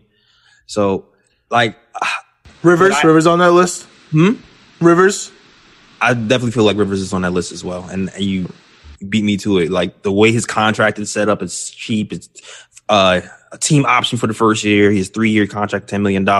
He's not playing well. He has a reputation of playing well in the playoffs. So I definitely feel like if there's somebody to be moved, Rivers would be the guy I think is going to be gone. Rivers and Frank. I can see like a Rivers and Frank for something by trade deadline. I can agree with that. I think, just looking at the guys that we have on this team, guys that could be moved, right? Like, or who could not be back, guys that could be moved and not be back the following season. Like we can look at like Alec Burks, Nerlens Noel. You got Elfrid Payton. You got Reggie Bullock, Austin Rivers. Those are 5 guys right there. Frank Ntilikina. So we got 6. We got 6 guys who could potentially not be on this team, the following season. And it's all, based on like how these guys perform, if they're contributing to this team. So, the guys who I see moving this season, definitely, I think Frank is going to get moved because I don't think this team like, I don't think this team like he's not their guy. Plans. If he's not their guy. Rivers and Elfrid Payton was thinking for that long and he didn't get any time, then he's not in the plans. Look, we're seeing Austin Rivers. Like, I know Frank is still injured right now. Like, he's still on the injury report. He has the COVID. He's doing, I think he's COVID protocol right now. Yeah, he's doing if that's true. Protocol. That's what they told us. Because it was a contact. He's got a tinfoil hat on. So, hey, there are teams that do this type of stuff. You got to create some reason so you can actually use that designation. Like if he's back, like when he comes back and it's still Austin Rivers coming off the bench, like in like garbage minutes, that says something completely right there. Like we're seeing Austin Rivers get in for garbage minutes. If Frank is back and we're still seeing Rivers get in for garbage minutes, then it's over. Sadly, and I like Frank. I wanted Frank to succeed here. I think he got the short end of a stick of the season that ended so quickly last season because he was really starting to come on. But you know what? Like, I can't front on a new front office that like this is the second front office that did not draft him. Like under I know you had Mills here under Phil Jackson. Those are the guys who did it, but I don't know if it was really Mills wasn't really the guy. It was more so Jackson because it was Jackson's guy for sure. Mills and Perry. Now you got Leon Rose and Perry. So unfortunately, I think this is the end of the road for Frank. And I think Frank is going to be a productive player in the league. I think he's going to get his minutes somewhere, wherever that may be. New Orleans? For Lonzo? Lonzo? I feel like you No, I think the problem, to be honest with you, is I want Lonzo as a backup point guard. But I kind of want IQ to be the 6th man forever, and then we got this whole IQ D Rose thing. So I don't really think Lonzo fits. But JJ Redick really changes everything. If we can grab JJ Redick on this squad, I know he fits better in Brooklyn. I know that's a championship squad, and he'd be perfect to go there. But if JJ Redick was hanging out on this team, like popping threes, or like even bothering the defense enough where they have to like worry about his screens or him popping off, I think that we would. I think we would gain so much if we had JJ Redick, even if he doesn't show up on the stat sheet. You know what I mean? You know what it is though? Like what minutes is he getting? I guess because Tom likes his defensive guys. So we have Elfrid Payton. He's not going nowhere. We have Reggie Bullock. Reggie Bullock is not going anywhere. Not going nowhere. And you think we're going to resign them? Huh? You think we're going to resign Bullock? I'm just talking about resign him. I don't know. I don't know. I don't think it's out. I don't think it's out of the question. I think it's okay. I think when your team starts to win and we're in the playoffs and we haven't been there that long, like there's decisions to be made. I think all options are on the table. It's like, all right, what can I afford? Where can I upgrade? And if he's affordable and he's been doing well for us, I feel like they'll bring certain those pieces back, man. I don't think anything's off the table. When I say that Bullock's not going anywhere, I'm talking about for like this season. Like he came back from injury, he went back in. Yeah, it's too cheap. It's too cheap to It's too cheap. And the thing is, like, the only way you move Bullock to get an asset in return, you're not making a lateral move. So, and right now, like, JJ Redick would be cool to get like a second rounder with JJ Redick if you want to get an asset to then flip again, right? Like we accumulated all these second round picks to just really like move them, like be sweeteners and deals. And for JJ Redick, like what are you giving up to get JJ Redick? Like, are you giving up, like, I think Schwinn posted this, right? Where it was like Elfrid Payton, you gave up Austin Rivers, and then you get JJ Redick with a second rounder in return. And the money fits, but the question is like, where does JJ Redick fit in then? Because he's not in the starting unit. Who's he going next to? You got Bullock there. So like, unless you're cutting Bullock, and JJ is not necessarily the defender like Bullock is, and he may be a better shooter, but he's not shooting well that season. And you're paying him $17 million to take up the cap space, and you want to get an asset in return. I'm not trying to get a second rounder and take up cap space. I'm trying to, if I'm doing that, I want to get a first rounder and taking cap space. Yeah, so, I'm with you on that. I'm definitely. So like when I look at JJ Redick, and when you start looking at like really like sitting down, like I thought like that could be possible, but the more I think about it, it's not possible because he's not going to replace Bullock. You're not taking Burks out. He's not replacing IQ because you want IQ to be in there. He's not replacing D Rose. He's not replacing Elfrid Payton. So then, and he can't replace. Well, Payton would go. Payton would go in the trade probably. He would go in the trade, but he's not a point guard though. So like, so then you would have to then elevate. It'd be Lonzo and D Rose, but you have to pay. Then you have to pay Lonzo. And do you want to pay Lonzo? Yeah, I don't know. And then my argument was also too like Elfrid Payton has no trade clause. Like why? I don't understand why he would waive it to go to. Well, he can go. He's from Louisiana. Now I know he's from Louisiana, but he's been vocal about wanting to be in the playoffs. Yeah, I mean you got Zion. It's I feel like he's if I'm a point guard and you have Zion Williamson on the other side, sign me up. You know what I mean? Like if I'm being traded and you're like you have to play with him, they have a pretty decent squad. Ingram is a beast. Yeah, but they have a good team. But then they also have a lot of point guards too. Like that's another part of that. That's the issue. That's why Lonzo's out. They have too many point guards. So for them to trade for another point guard just doesn't make sense to me. Yeah, like all right, look, we already see like Kyrie starting to get some minutes too in New Orleans. You got Eric Bledsoe has to start. You're not paying him to sit on the bench or come off the bench. So, like, but please, I don't want Eric Bledsoe though. Don't bring that evil on me. I don't want Eric Bledsoe either. I like what we have, and this is where you gotta be like, when this is unfortunate. We're now at that place where like we're starting to see this team succeed. And you're like, I don't want Elfrid Payton here, and it's like, don't ask for something you don't want, because if you get Eric Bledsoe in return, you're really going to start like banging your head up against the wall. He's a better point guard. He's a better point guard. He's a better point guard, but not in the squad. Okay, so find me. I mean, little impromptu, but can you guys find me another point guard in the league, or are you guys good with Elfrid Payton for the rest of the season, even though we're not going to re-sign him? It's one of those things where he's not my preferred point guard, but I got everyone's back on the Elfrid train, Alex. You gotta he's just putting him on a leash right now. Like as long as he's on a leash, I can stomach it. You know what I mean? Like if he's getting 20 minutes a game, if he's starting with getting 20 minutes a game, I can stomach it. It really, for me, it's about Tom. For me, it's more about Tom and less about Elf. Okay. You know? Okay, that's fine. Do you have some W-colored glasses on? Like, do you just see the last two wins in your head and you're like, all right, even though, because he didn't do anything amazing. You know what I mean? If those were losses and Elfrid didn't do anything amazing, it would have been like, yo, we need a point guard. This is crazy. I am not on the Elf is the savior. I've been very vocal about starting IQ from day one. And that's a fact. So is Alex. Very, very extremely vocal, like preseason vocal. Like vocal, right? So I'm not an Elfrid Payton. No, I'm not like an Elfrid Payton fan. I've been able to stomach him more recently, but I also know that that's because he's been able to get off on teams who don't have shot blockers.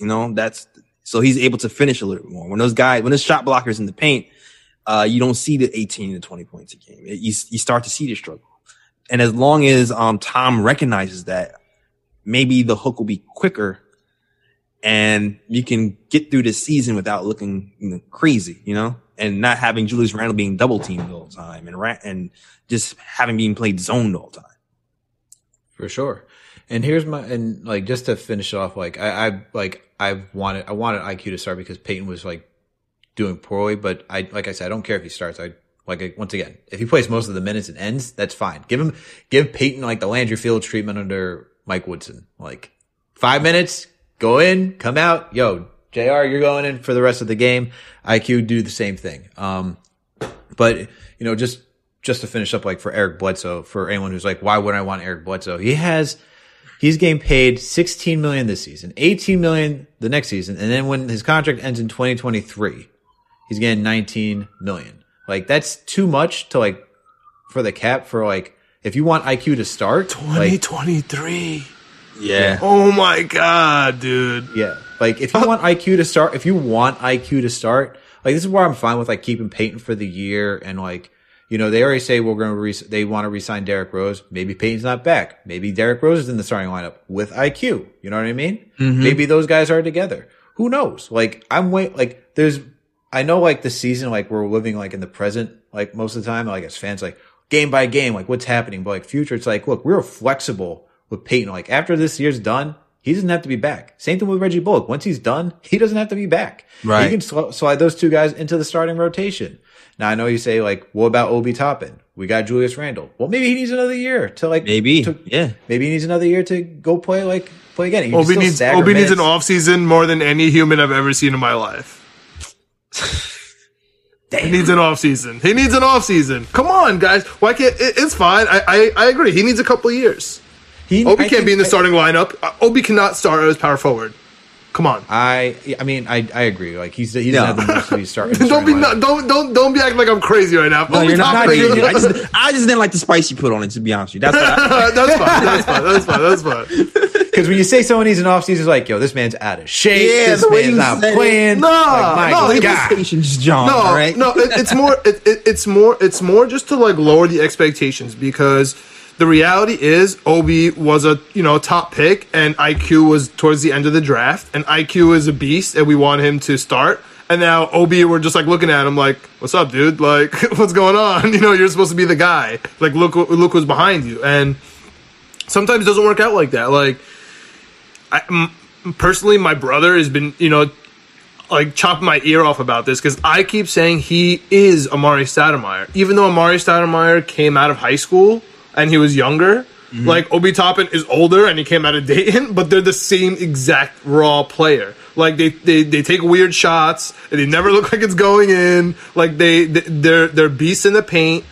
They're working on the pick and roll, and they need a center around them to be a prolific power forward. That's just how I see Obi. Yeah, you're absolutely right. But I just feel that injury kind of set him back a little bit, and it did. Yeah, and you're right. He needs an off season.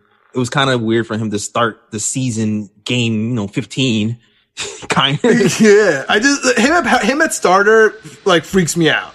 IQ at starter, I'm okay with. Obi at starting power forward, just sounds like a loss to me. I mean, some of the guys you'd have to go up with against would be like an Anthony Davis, and him and Anthony, that just sounds like a nightmare. That matchup alone sounds like he would also have to face Giannis. That also sounds like a nightmare. Yeah. So I agree. He needs time. As JL says, the spice that you like to come in with. He needs an off season. He does.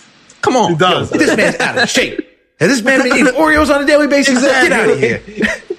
But I never said Obi's out of shape. He just needs IQ, bro. He needs some X's and O's studies with tips. He needs a point. Look, he needs a point guard. I will tattoo that on my forehead, Alex. We need a point guard. Yeah, man. And he needs teammates to know that he's going to pass on the ball too, because the other part of his game that gets lost is the passing, and he's been hitting people with passes, and they just straight up drop him. They not drop it. Yo, Nerlens Noel, number one suspect in this. Absolutely. Because he found him in the paint a couple of times, with some nice in the air passing, pretty passing. You're dude, that's easy buckets. You got to catch that. So Obi needs time. He needs a point guard. He needs a center who can also help. And let's keep in mind, he played at Dayton where he was the center. He's 6'9". He's not really a center in this league. He's a power forward. So he needs a little bit more he's got something he's got more to go on. You know what I mean? So Yeah. we'll get it to him. But let's move on to the next section and cut this up, get this thing wrapping up because my boy, fortunately, who someone has a wedding around here has to attend. Yo, who does a COVID Valentine's wedding, bro? That's what I have to attend later, but that's not a big deal. No, let's keep it going. Let's keep it going though. Let's keep it going. We got the Westchester Knicks started. They're 2-1. Let's go. Let's go. They're doing well. Jared Harper's out with an ankle injury, even though he came off spicy hot in the first game of the season. Talk about spicy. Yeesh. Yeah, for sure. And then we got Miles Powell, who's hooping down there, just scoring the lights out. Oh yeah. And we got Iggy, who was doing his thing but didn't play the last 2 games because I think they're like, look, he may have to go back up. We don't want to kill him down here. And we already know what Iggy can do in the G League. We saw last season. So, just quick topic. Let's talk about the Westchester Knicks for a second. How are we feeling about? I guess not really the team. I mean, the team. I love the team. Like, I'd go to a game right now if it was like back in Westchester. To be honest, I'll buy those $20 tickets all day long. Go sit up there, cheap, watch the game. And for anyone who doesn't know, you can go to the carving station if you pay $50. All right, so they do feed you. There is a carving station. All right. But Got the number one Westchester fan here. Yeah. You better believe it. Heineken. give me a Heineken and some ham and some turkey. I'll definitely go there. But they're playing well. I like what I'm seeing from all these guys. They're obviously down there for a reason to develop. But is there any thoughts that you have about like either Miles Powell, Jared Harper, Iggy Brazdeikis, or anyone else, Jay? Oh man. As far as Iggy goes, I don't know. It's like I feel like he can drop 50 and he still is not going to get no burn over here. Like it just feels I agree. It just seems like he killed the G League last year too, and I don't know, man. It's just maybe it's the defense or the way he's not able to score on this level, but it just seems like that's a matter of a time. That's a matter of a time thing too for Iggy, man. Unfortunately. As far as Jared Harper looks cool. You know what it is, man? These guys look really good in the G League. I'm not sure how it's going to translate into the NBA. And I do know that Tom likes the big guards. We've all heard him say with Elf, he's a big guard. I like his defense. He's a big guard. I like his defense. So when I look at Harper, I'm thinking he's not going to get a chance either. So it's like, I know I'm starting to sound like a Nancy Ellis again, but no, like I hear you. Like I like what I see from Miles Powell, but like look, Tom also worked with like Nate Robinson, so we know Tom likes the bigger guards, and like even like I mean, what's it? D Rose is what was D Rose 6'3", 6'4"? Mm-hmm. Powell's 6'2", so like he's not too far out of the range. Yes, Powell is the guy who might have a. I can see him like, well, can you play some defense if I train? Like maybe. I mean, that was the issue with Miles Powell is his defense. Exactly. Watching him at Seton Hall, it was not pretty. The man was doing a little James Harden like turnstile defense. But I think I think he's not going to be a great defender. If you can make it passable, that's fine. Yeah, but he was asked to do everything there too, right? Like he was asked to be the. He was asked to be the everything. Guy.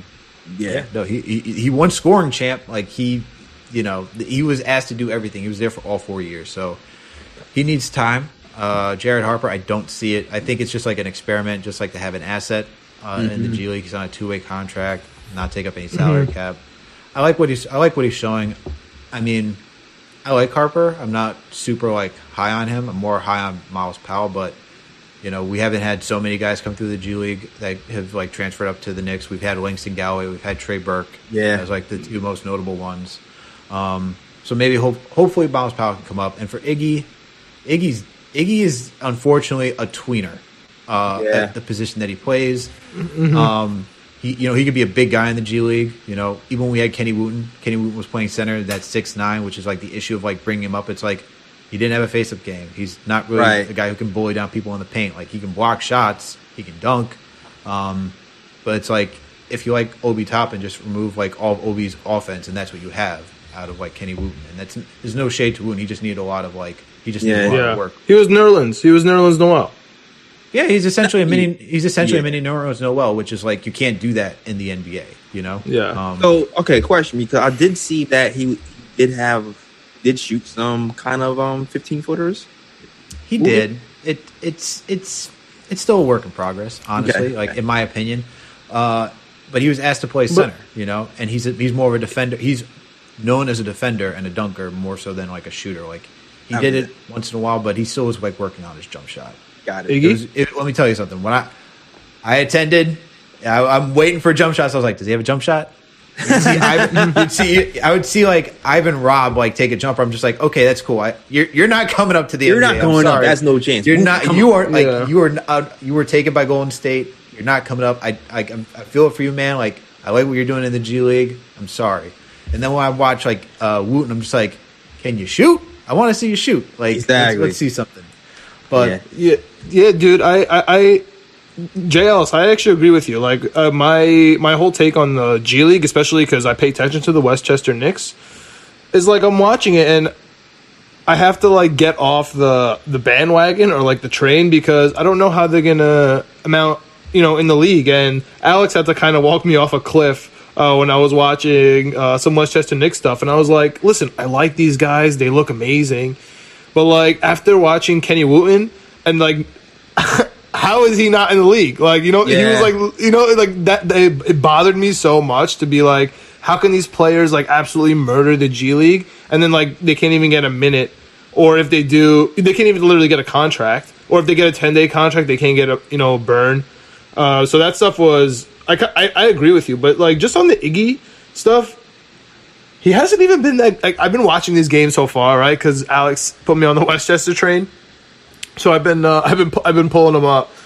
Like Iggy hasn't been that good, man. I know he had that injury. He wasn't really efficient in the first game. He missed a ton of threes. I think he was like 2 for 8 from 3. And then he got the injury. So he's still kind of working. I know maybe if we have like some injuries, but you're right. I don't really see him coming through. Jared Harper played really well. Then he had the ankle injury.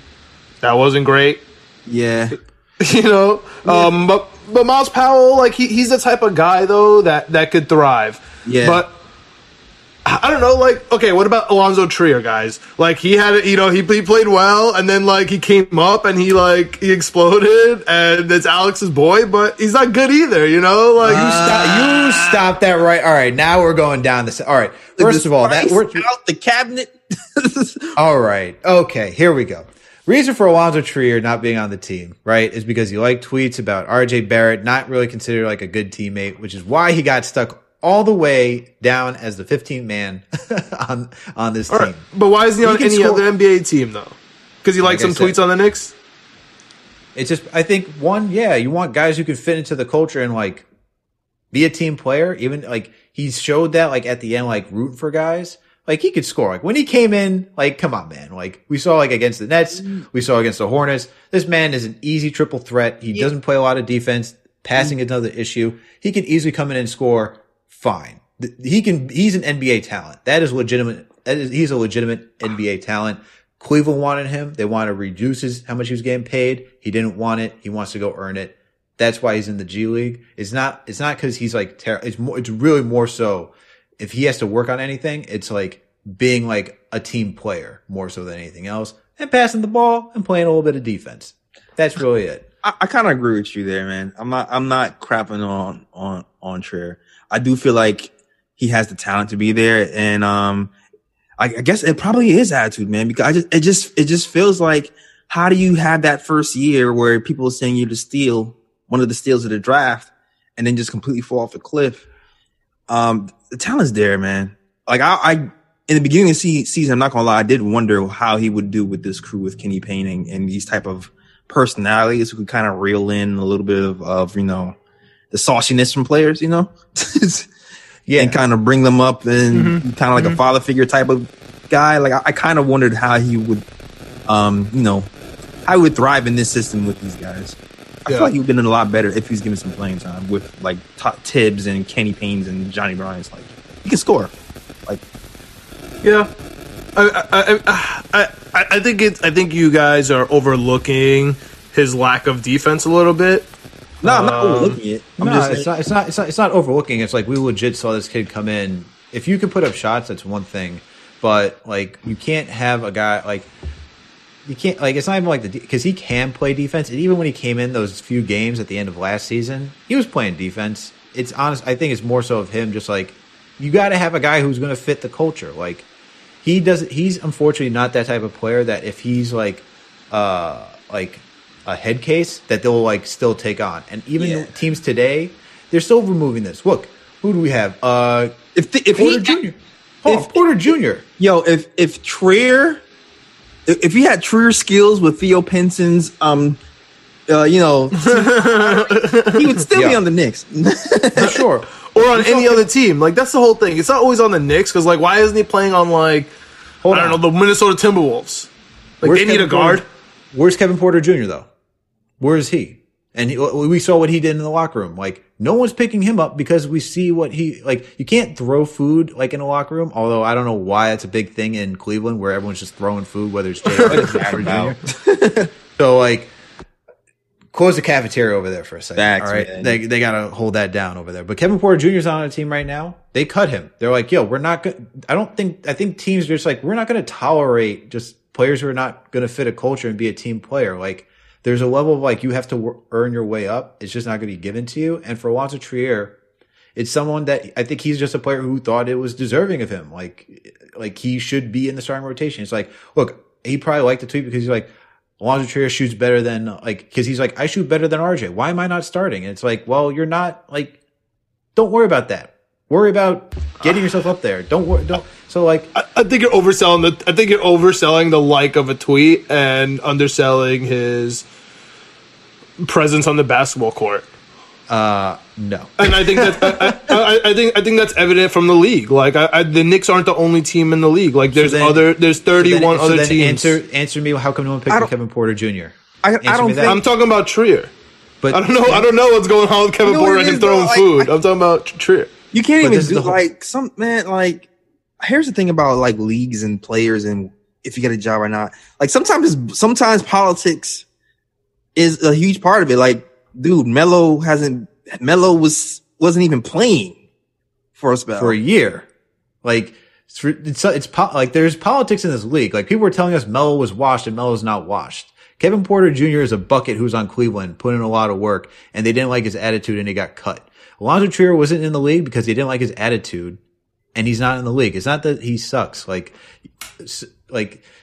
think there is a legitimate aspect of like culture building in the team. Like as much as we hate that word sometimes because it's overused, there's a legitimate piece of like, yo, we need like guys who want to play this is a team sport. You got to support each other. If you want to crack the rotation, you got to earn it and you got to work for it. Alonzo Trier probably didn't have that attitude. That's why he was left. Cleveland wanted him. They asked to resign him, like to negotiate the contract. He didn't want to. So he will probably. What about the other 30 teams? Like I said, didn't Brooklyn want him? Didn't Brooklyn want him? And then Brooklyn is like this championship style team. Like, why wouldn't he fit on Brooklyn? Like, why wouldn't the Lakers get him? Why wouldn't the Clippers get him? Like, if he was good, he wouldn't be in the G League. That's my opinion on him. I'll just keep saying, why did no one pick up Melo for a year? I don't know, man. Yeah, but see, Melo, why? I think that's a good example, but why it's not comparable is because Melo decides where he's going and at what time and with who. You know what I mean? And my God. What? Dude, he wanted to be on the Lakers team. picked up Jared Dudley. Yeah, what exactly? Stop. He wanted to go to. Oh, come on. Wait, you think that he didn't pick Portland?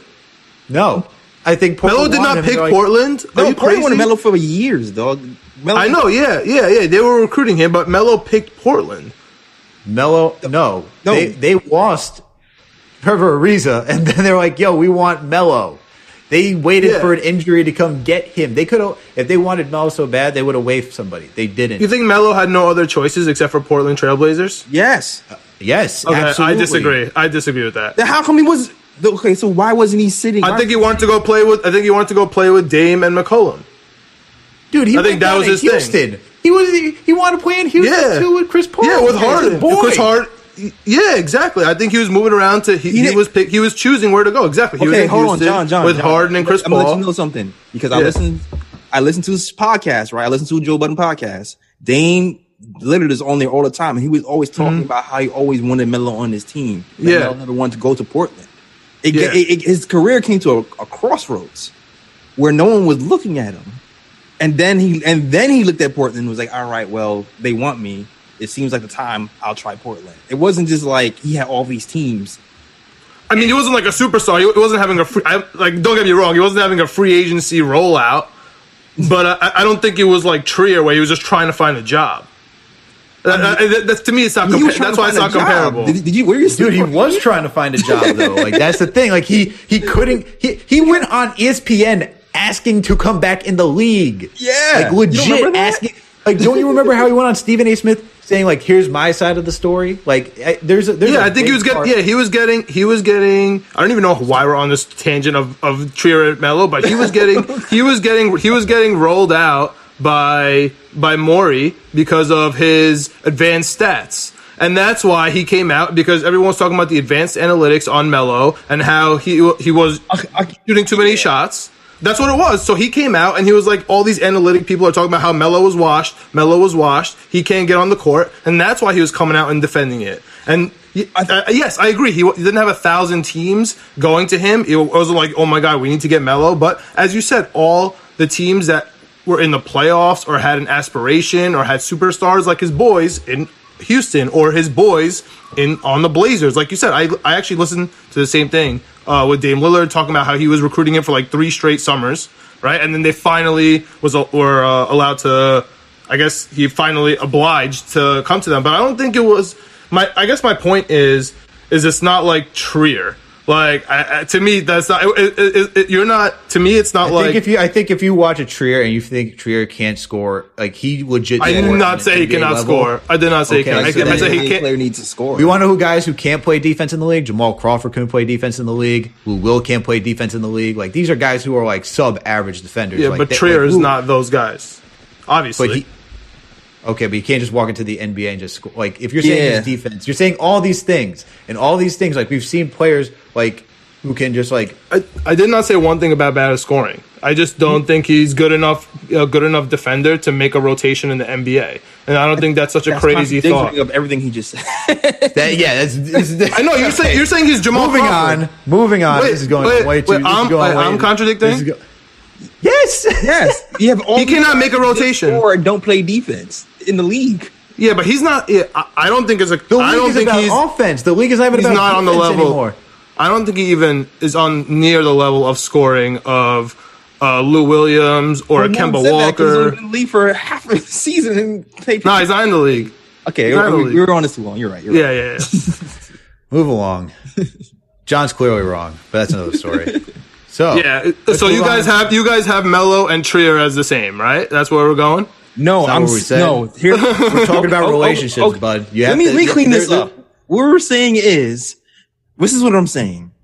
When a narrative is built about you in the NBA from one team, it travels to other teams. The other teams believe that narrative, and then you will not be picked up. Now, Trier might have a narrative that he's not a team player. Melo might have a narrative that his advanced stats doesn't make him a winning player. Both of those narratives got passed around the league, true or not, and then it was difficult for them to make teams. That's what I'm saying. 100%. And the thing is, like, the most relatable one is Kevin Porter Jr., someone who's a locker room problem. This kid is a bucket, and now he's like, you can't tell me he's not a bucket. All right, when you have a true shooting of what is it?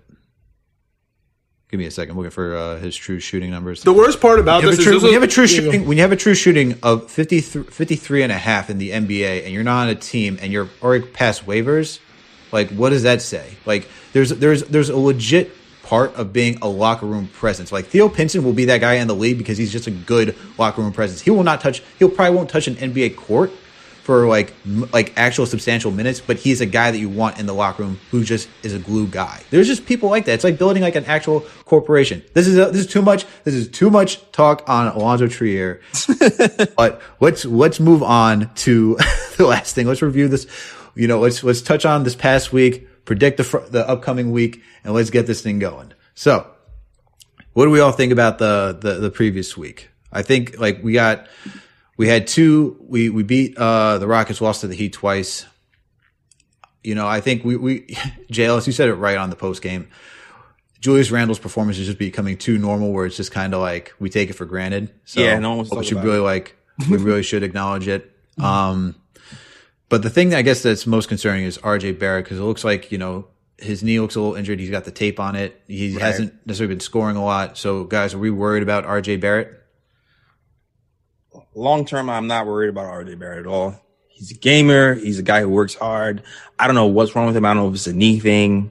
But I just know, you know, he's going to go on another streak where everybody's going to be right on his jock again. So I'm just waiting for that train to come again, man, because before that Brooklyn game, everybody was like, oh, he's a bust, trader, woo. And then he ran off 12 games where he was averaging like, 20 points. I think he shot over 40% from three, 50% from the field for like a 12-game stretch. And everybody was like, oh, RJ's the man. RJ's so good. He played, you know, head to head with Kawhi Leonard, the Clippers, and like all that just happened, but everybody's forgetting about that already. RJ is going to be fine. I'm not worried about RJ Barrett at all. When it gets right, he'll get right. He'll get his minutes back. He'll close again. He'll be fine. Yeah, I agree with you, Jalos. What do you think about it, John? Yeah, I agree. I'm not worried about RJ at all. I think the RJ G League people are insane. But he really reminds me of Oladipo. So the only thing that really worries me about RJ is I still don't know what kind of team Oladipo fits on. Maybe Miami. So I guess if we could have like a Miami type of offense around RJ, you know, like I'm just not sure what he needs. Obviously he needs a starting point guard, but like I just feel like he's in the Oladipo zone where I'm just, like, does he want to handle the ball? Does he want to be off the ball? He can do both decently well. If he just fixes his mid-range shot, like if he just goes like 50% in the mid-range or 60% in the mid-range and then like does his whatever 30% from the three-point, I think he's going to be a really high mid-level player in this league for a long time. Yeah, and I think he's going to get there. He's been, you know, before that little stint when he went well, he's played well in mid-range. He was better at getting to his spots more. He wasn't just trying to, you know, dive into the lanes carelessly. So I think he'll be fine, man. I think another part of what's happening too is because of that stretch, people are keying in on his spots too. So it might be hard for him to get that mid-range off as clean as before. But then that's when you can get to the hole more or rely on the three more. So, but I think he'll be fine. Definitely going to be fine. I agree. He's going to be fine. You know, it's second year player. He's, you know, it seems like he's going through like a little knee injury right now. So maybe that's slowing him down a bit and trying to get into rhythm with like a little pain. So he'll be fine. He'll get back into it. He's just grinding it out and he's still doing good things on the floor too. You know, he's still having a good floor game where there's grabbing boards, getting assists, and so forth. So nothing to worry about there. Do you like him on ball or off ball? I think he can do both. So it's fine. He can go on and off. Like you want him as a is he missing a point guard, or like you think he's good with like an off ball Elfrid Payton point guard and him like kind of like playing point? Because like I feel like that's where the issue is like coming in, where he doesn't have like an established role. I think he could be more like of a Jaylen Brown where you can go on and off ball, like that type of situation where you do have a point guard who's like someone like Kemba Walker. But it's, you know, he's going to have to learn to do, if you're going to have RJ as like the piece, right? The guy who's going to lead this team. Like he's going to have to be able to play on ball and off ball. Same thing like when you watch any team, like Kevin Durant can play on and off ball. You have Jason Tatum, Jaylen Brown can play on and off ball. Pascal Siakam can play on and off ball. So RJ Barrett's going to have to play on and off ball. And there's not necessarily one who's going to be, if he's going to be, he might be a better off ball. I know he's better on ball because he likes to have the ball in his hand. He likes to attack and all that jazz. Yeah. But you know, he's got to learn to do it all. So he's got to be a switchblade, and that's how you become like a true foundational player is if you're a switchblade. So he's just going to get to it. It's just growing pains. So that's why I wanted IQ to start, especially in the beginning of the year, because of that one thing that he's talking about. Because you know, Elfrid never passed the ball to RJ at all, really. I think he passed the ball once to him yesterday, which was great. I was like, to It's like, oh, he called RJ for a cut. Wow. It was like, it was amazing. But, you know. You can still hear RJ clapping for the ball in the corner. Till this day. I love the Jaylen Brown comparison. That's a good one. That's a good way. It's a good player for him to thrive to be, especially on the defense too. Yeah, I mean, I like just overall, I'm not worried about RJ. I think another player I do want to talk about, it seems like Obi Toppin. I know we talked about Obi again, a little bit more comfortable, especially with the D Rose trade. So I like how Obi is like slowly coming along. It seems like he's able to find his game. Taj even found him like against Miami too for like an open dunk. I like how Obi's showing out. IQ looks to be even like he's starting to get comfortable with D Rose. The whole team is like just starting to gel. I mean, we pretty much talked about it throughout the entire pod, but RJ was probably the more key player to talk about, and we already discussed Mitch. So, if anyone else got anything else to discuss about these guys, anything else you want to bring up from this past week? I'm so happy that we didn't get Westbrook. And John Wall still got it. He does that bullet. Yeah. What's wrong with the Heat? They need Goran Dragic. What's wrong with the Heat? They need Goran Dragic. I know they beat us twice, but they need Goran Dragic. They just got healthy. Yeah, I mean, so like they need him. I mean, he opens the floor up with his shooting. So yeah. But the Rockets are low key a defensive team too. They're low key good on defense, and we killed them. That's important for the Knicks. Like but they're also missing. They're missing Christian Wood and Victor Oladipo. So that's true. It's not the same. Two defenders that they just dropped. True. Yeah. That's true. Okay, fair. Which is why they had to take that game yesterday. If they didn't, that'd be like the Knicks of old. Exactly. Fair. So let's move into this upcoming week then. We got the Hawks on Monday. We got the Magic on Wednesday, the Spurs on Saturday, and the Wolves on Sunday. Now, John and I covered the Hawks game in the last podcast. We both got the Knicks beating them just because they're streaky shooters. The team itself is just kind of like up and down. You never know what you're going to get. So, Jay Ellis, I know you were on last week, but what do you predict for that game, just so the listeners can get it? Even though this I'm going right with you. I'm predicting a win. I will say it is tougher to beat a team a second time because we did beat them before. Mm-hmm. But I'm still thinking, our bench is a little stronger. We have we're missing Mitch though. We're missing Mitch, but I still think we're going to win this game, man. I can't see us losing this one. I agree. John, are you sticking with it, or are you changing it? Yeah, the Mitch thing is tough, but DeAndre Hunter is out too, right? They have a bunch of injuries in Atlanta. Is Cam Reddish playing? I know he played yesterday, but I don't know if he's going to be playing on Monday. They have enough injuries where I'm sort of I could like bypass the Mitch for one more game. And JL, you're totally right. This is the lull of the schedule.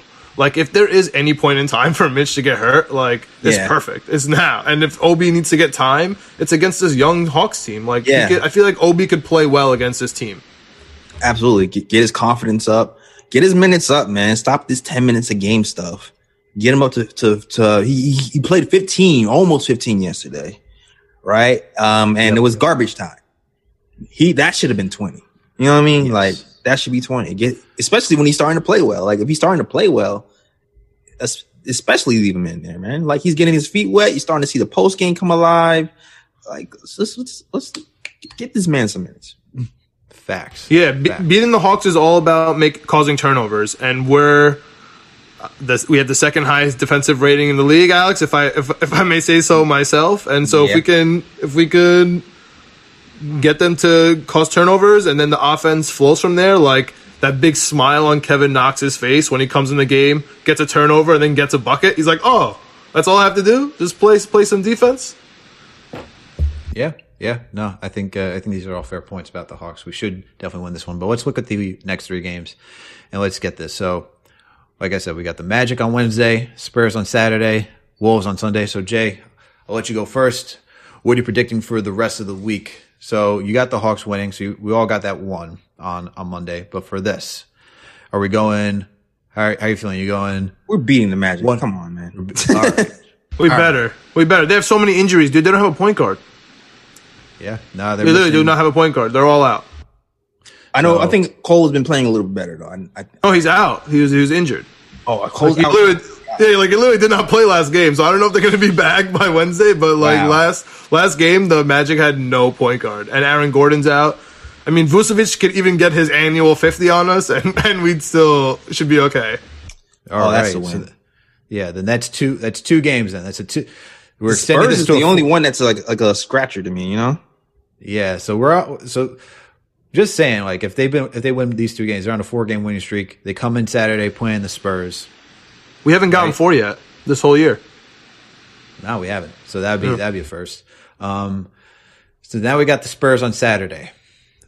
This is really going to be a chess match, in my opinion, between Pop and Tibbs. So I still don't like the matchup. I think we're going to lose this one. I feel like this is the game where just like you come back down, like losing like a close one. So I got the Knicks taking the L just because I think when you have like, I know we're not talking about like the prime of like LA and like DeRozan, but still like the Spurs are just deep enough where they can just take, like they can win these type of games, like even with us playing so well. What do you guys feel? I'm with you. I'm DeRozan, and I feel like, you know what it is too with this team? Like you said, man, we show up, we play up to teams like this, man. Yep. We play up to the better teams. So I feel like we might show up for sure, and it's going to be close. But It worries me that it's a matinee Saturday. I feel like we've been doing well on matinees. This year we've been all right on the weekend. We've been hitting on the matinees.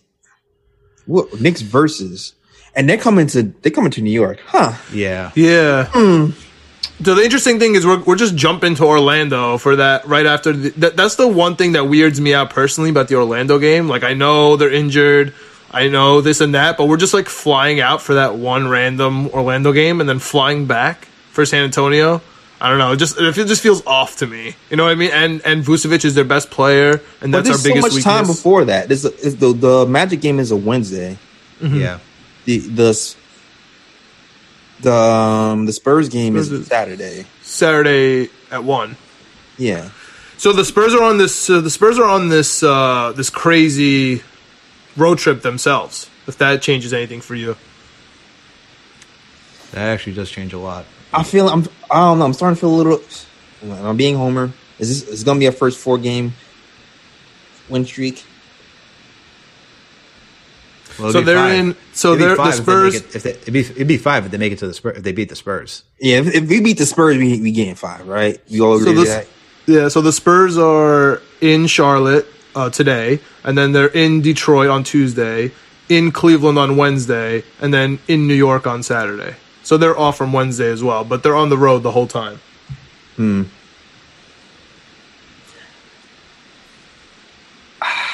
It's a good game. I don't know. I'm gonna say loss, yo. All right. I think I'm gonna say loss. What about you got the Wolves on Sunday? We're gonna That split should be a those. win. That should be a win. Yeah, we have you guys just give the Knicks 4 wins after we just had 3 straight. Yeah, I think we're gonna play. I think we're gonna beat the teams we're supposed to. I think. My thing All right, is so like, you got 3 and 4. Yeah, You got, and the only loss is the Spurs. losses to Spurs. three- Even though it's a 3-1. back to back, we've been okay on back to backs lately. You know, and the Wolves aren't that. So yeah, we're fine. oh, it's a back-to-back too. Yeah, exactly. No Mitch, dude.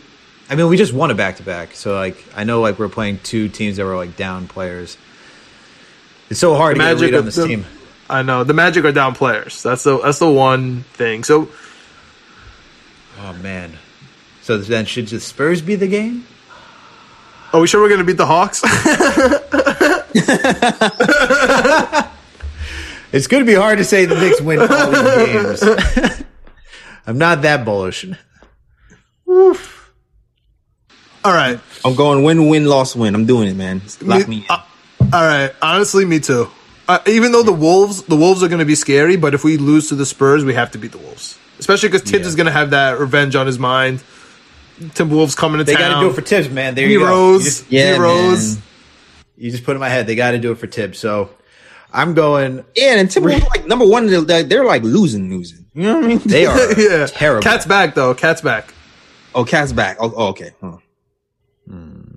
That's the one bad thing. That's the one bad thing on our whole schedule. Like everybody's out in every single game. Even LaMarcus Aldridge is still out, but we got Cat coming back for the Wolves.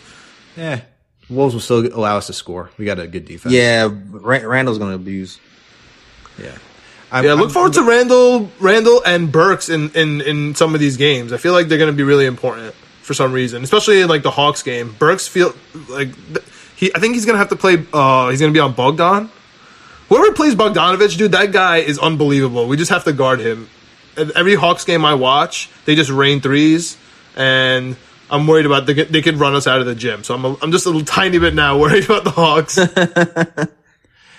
All right. Yeah. I got 3-1. I think it's the Spurs that's gonna to be that game. Unfortunately, I mean, I hope I'm wrong and they win every single game, but That'd be dope. it's kind of I can't. I don't think it could be that bullish. I don't think it could be that bullish where they're going on a crazy like long win streak. If they do, especially without Mitch, I think the Spurs are going to take advantage of us without Mitch. All right, well, that settles it. We're only going to win the Spurs game and lose to the Hawks, Magic, and Timberwolves, right? Because that's the exact opposite of what we all have. Yes, exactly. The Knicks are going to do exactly that. Yeah, So. exactly. All right. Well, that covers it up for the Knicks portion of this podcast. Let's take a quick break then, and then come back for the etc. And we're back from the break for the etc. portion. John, what's for etc.? What's up, Alex? For etc. today, we, as always, we ride with the NBA on TNT. We got the Tuesday night basketball. We got the Pellies, the very interesting Pelicans, who we always be talking about, versus the Grizzlies. A little Williamson versus Ja Morant action, 7:30. What do you guys got? Jay Ellis, go ahead.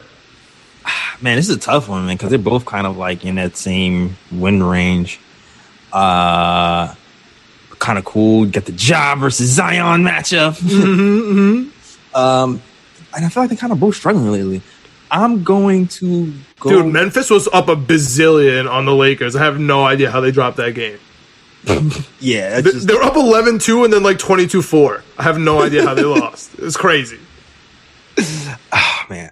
You know what? I'm going to go with Grizz. I'm just going to go with Grizz. I just like Me too. Ja.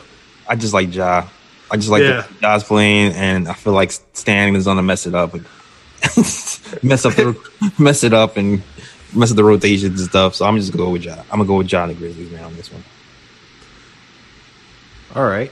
I think for me, I'm definitely going to go with the Grizzlies as well.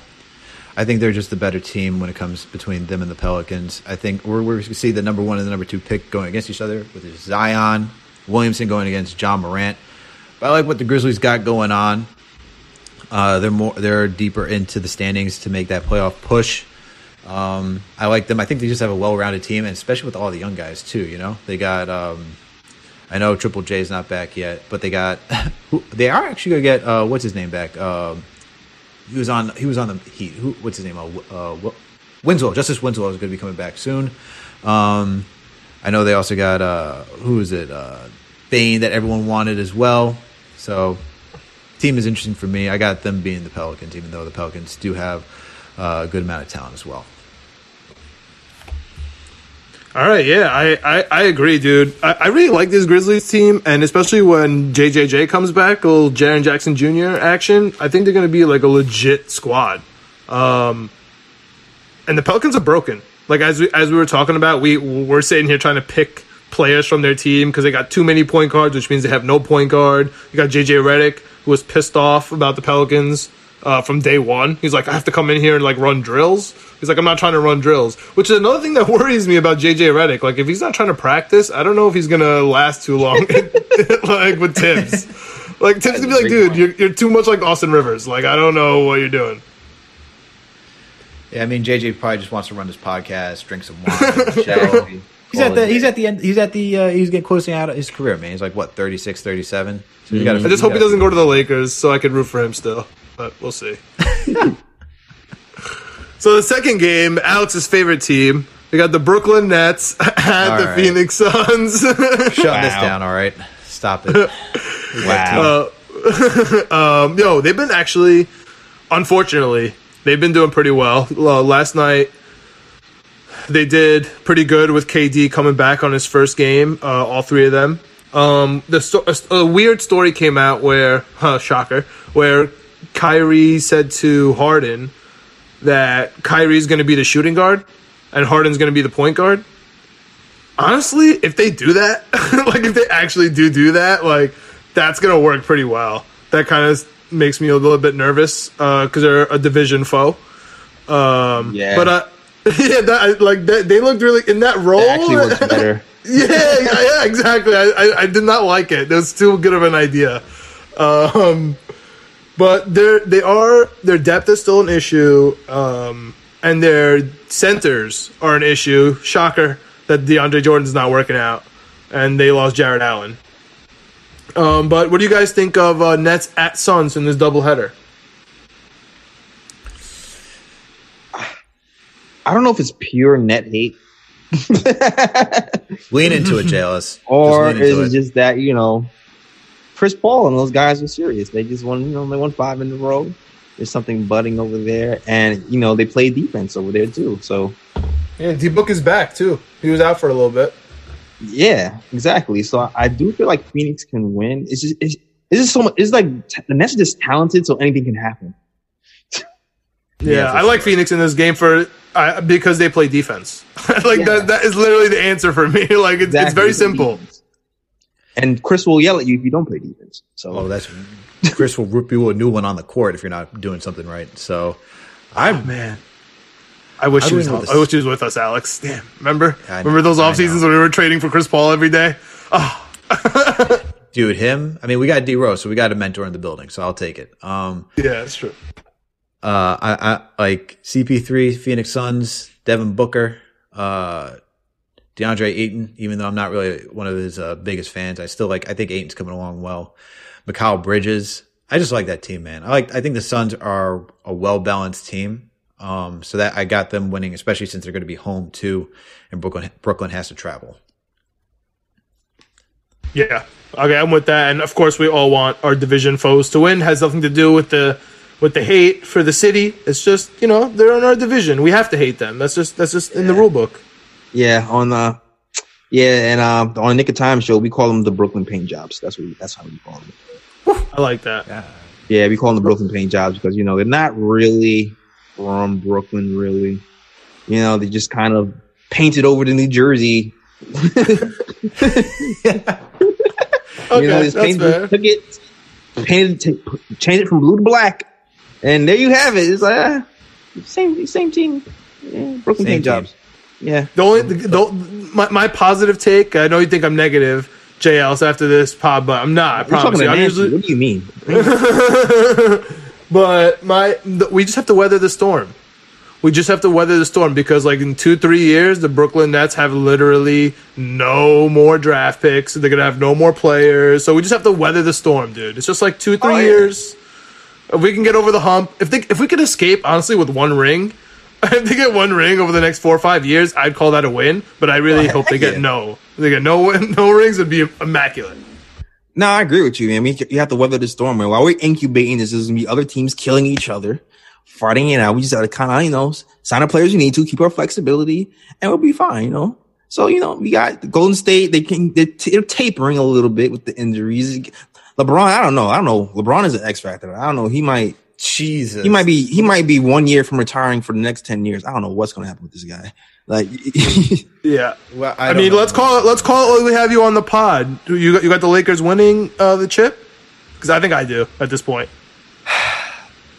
I think, the injury with Davis is weird right now, but it's like, is he just load managing though?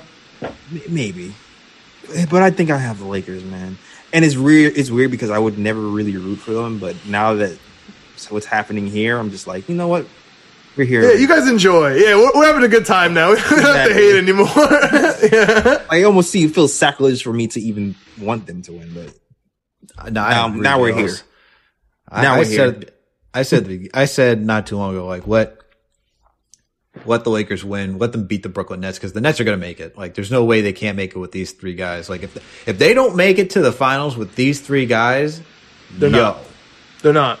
If they see would the be- Heat, if they see a rejuvenated Heat team in the playoffs, I do think this Brooklyn team could be like a rejuvenated Nets team, like with all their chemistry working like it did yesterday, and like a last year's Heat team, but a little bit better. Do you think that? Who do you think would take that in a 7-game series? Nets. I like as much as I Really? hate to see. I think that It's all about, man. I'm curious. I'm really curious to see how Nash and these guys adjust to. Exactly, like defense in a 7-game series, right? Like I don't know, Yeah. I don't know if they could be able to do it. Like they have to at least play like kind of middle of the road defense, right? Or is it the offense like or the Nets bottom would have to 10 play. defense? What's this? They got to make it a transition game. Brooklyn plays a transition game. Every time I throw on Yes Network, all I'm watching is transition basketball. Whenever it's the half court, it's just KD pulling up, and it goes in. But like, how long could you sustain that in the playoffs? I know we're going on a tangent, but that's my question.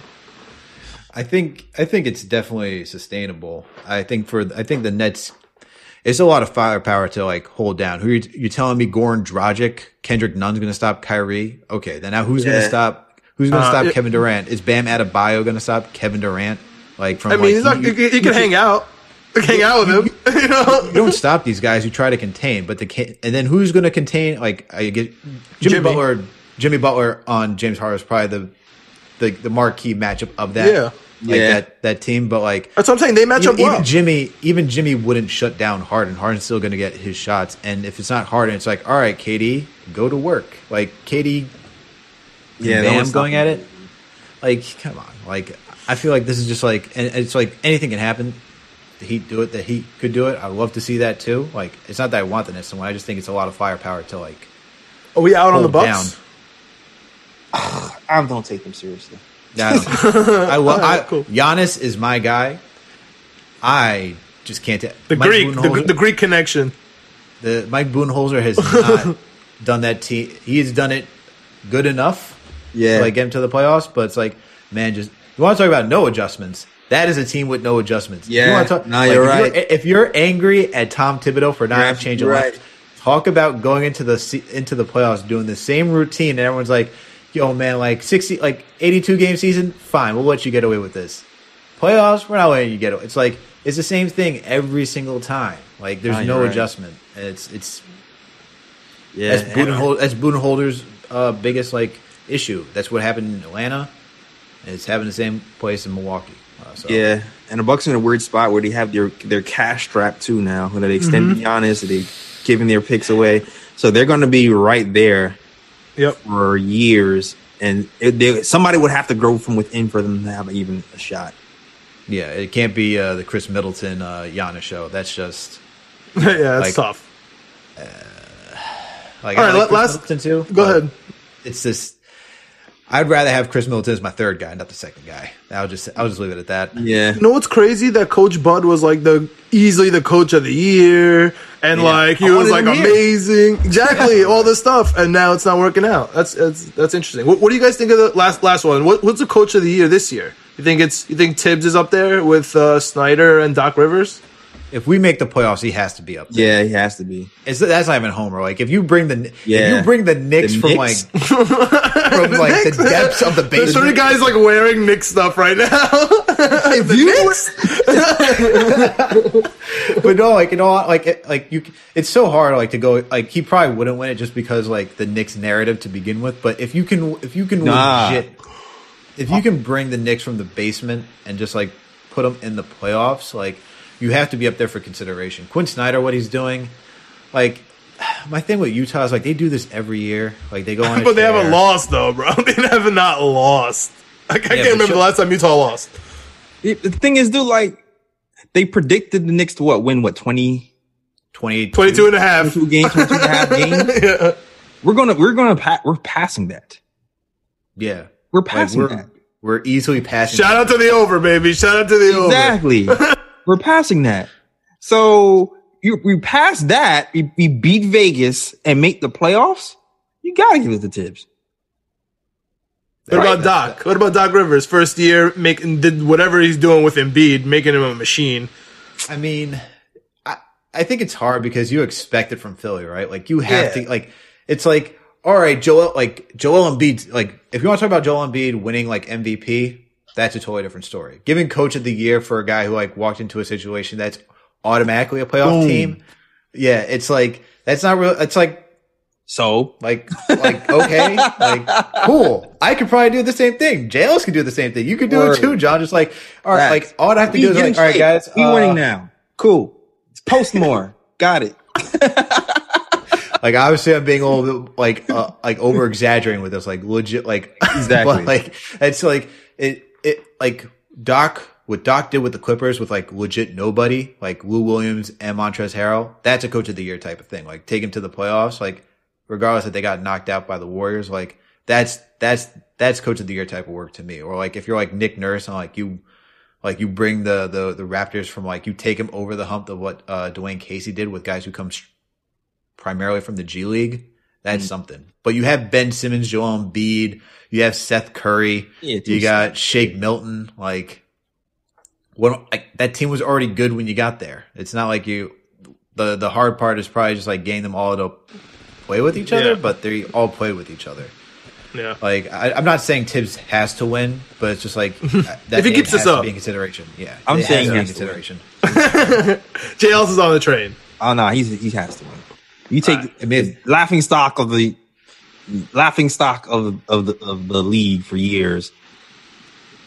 Take them to the playoffs when nobody even expects them to play playoffs. You have a guy who might be six man of the year. He's a rookie. You know, Julius Randle. If IQ wins rookie of the year, I will lose my mind. Makes an all-star. If he might make an all-star team this year. All those factors together, like, he has to, in my mind. I don't know. It just when you say like he has to, I'm just not putting it based on like media narratives and like, look, like LeBron should have won so many MVPs, but yet we give it to guys, you know, who are just like we see Russell Westbrook, who's averaging a triple-double down in Washington, and like they're losing on a nightly basis, but yet we gave it to him because it's like, yo, he averaged a triple-double and they made the playoffs, and it's like, okay, cool. And like looking back on it, it's like, not saying that Russ wasn't great, but it's just like, I think narratives just like come into play, but like he definitely should win if like for all those things that JL has pointed out. I like it. All right. I like it. I'm not a Doc Rivers guy, but so I like it. But JL's just kind of slipped in 6th man of the year and rookie of the year for IQ. If my rookie of the year bet cashes for IQ, woo! Oh man, JL's about to get. JL's might get a gift on the door. Yeah, accept it. Let's go. Put that into existence, baby. Let me get that rookie of the year for IQ. 6 man, Tibbs, unleash him. All right, unleash him. Do it. Give him more minutes. He's bringing it back, man. I'm telling you. Let's do it. But on that note, gentlemen, great episode. Jay, before we get out of here, please let the people out there listening know where they can find you. Oh, yes. Find us on all audio platforms at thenickoftimeshow.com. Don't forget all right? Also find us on YouTube as well at The Nick of Time Show. And check out the blogs too as well. NickofTimeShow.com, and follow us on all social media. That's the KOT Show on Twitter, the Nick of Time Show on Instagram and Facebook. Yeah, that's it. Awesome. Jay, thank you for coming on. Really appreciate it. Appreciate the work that you've been doing, man. Love the work that you're doing out there. Appreciate it. So yeah. Thank you for coming on, man. Thanks for having me, man. Yeah, dude. Thank you. Yeah, sorry we had to get into that mix-up of Chiramelo. I was just trying to tell you guys about the Westchester Knicks, dude. Yeah. Well, some things are triggering around here. Some things are triggering. But that's how it goes, all right? Hopefully Rice is playing the music as we're outroing this. So, everyone, thank you for tuning in for another Knicks episode of the Knicks, Jets, Etc. podcast. You can find us on all listening platforms. We're on Apple Podcasts, Spotify, Overcast, Stitcher, you name it, we're there. On top of that, please make sure to follow us on all social media platforms. We're on Instagram, Twitter, and Facebook. Just look for Knicks, Jets, etc. for etc. All right? We'll catch you later, everyone. We'll follow up this week with another Jets episode as the Deshaun Watson watch continues. Let's go Knicks, baby. Let's go.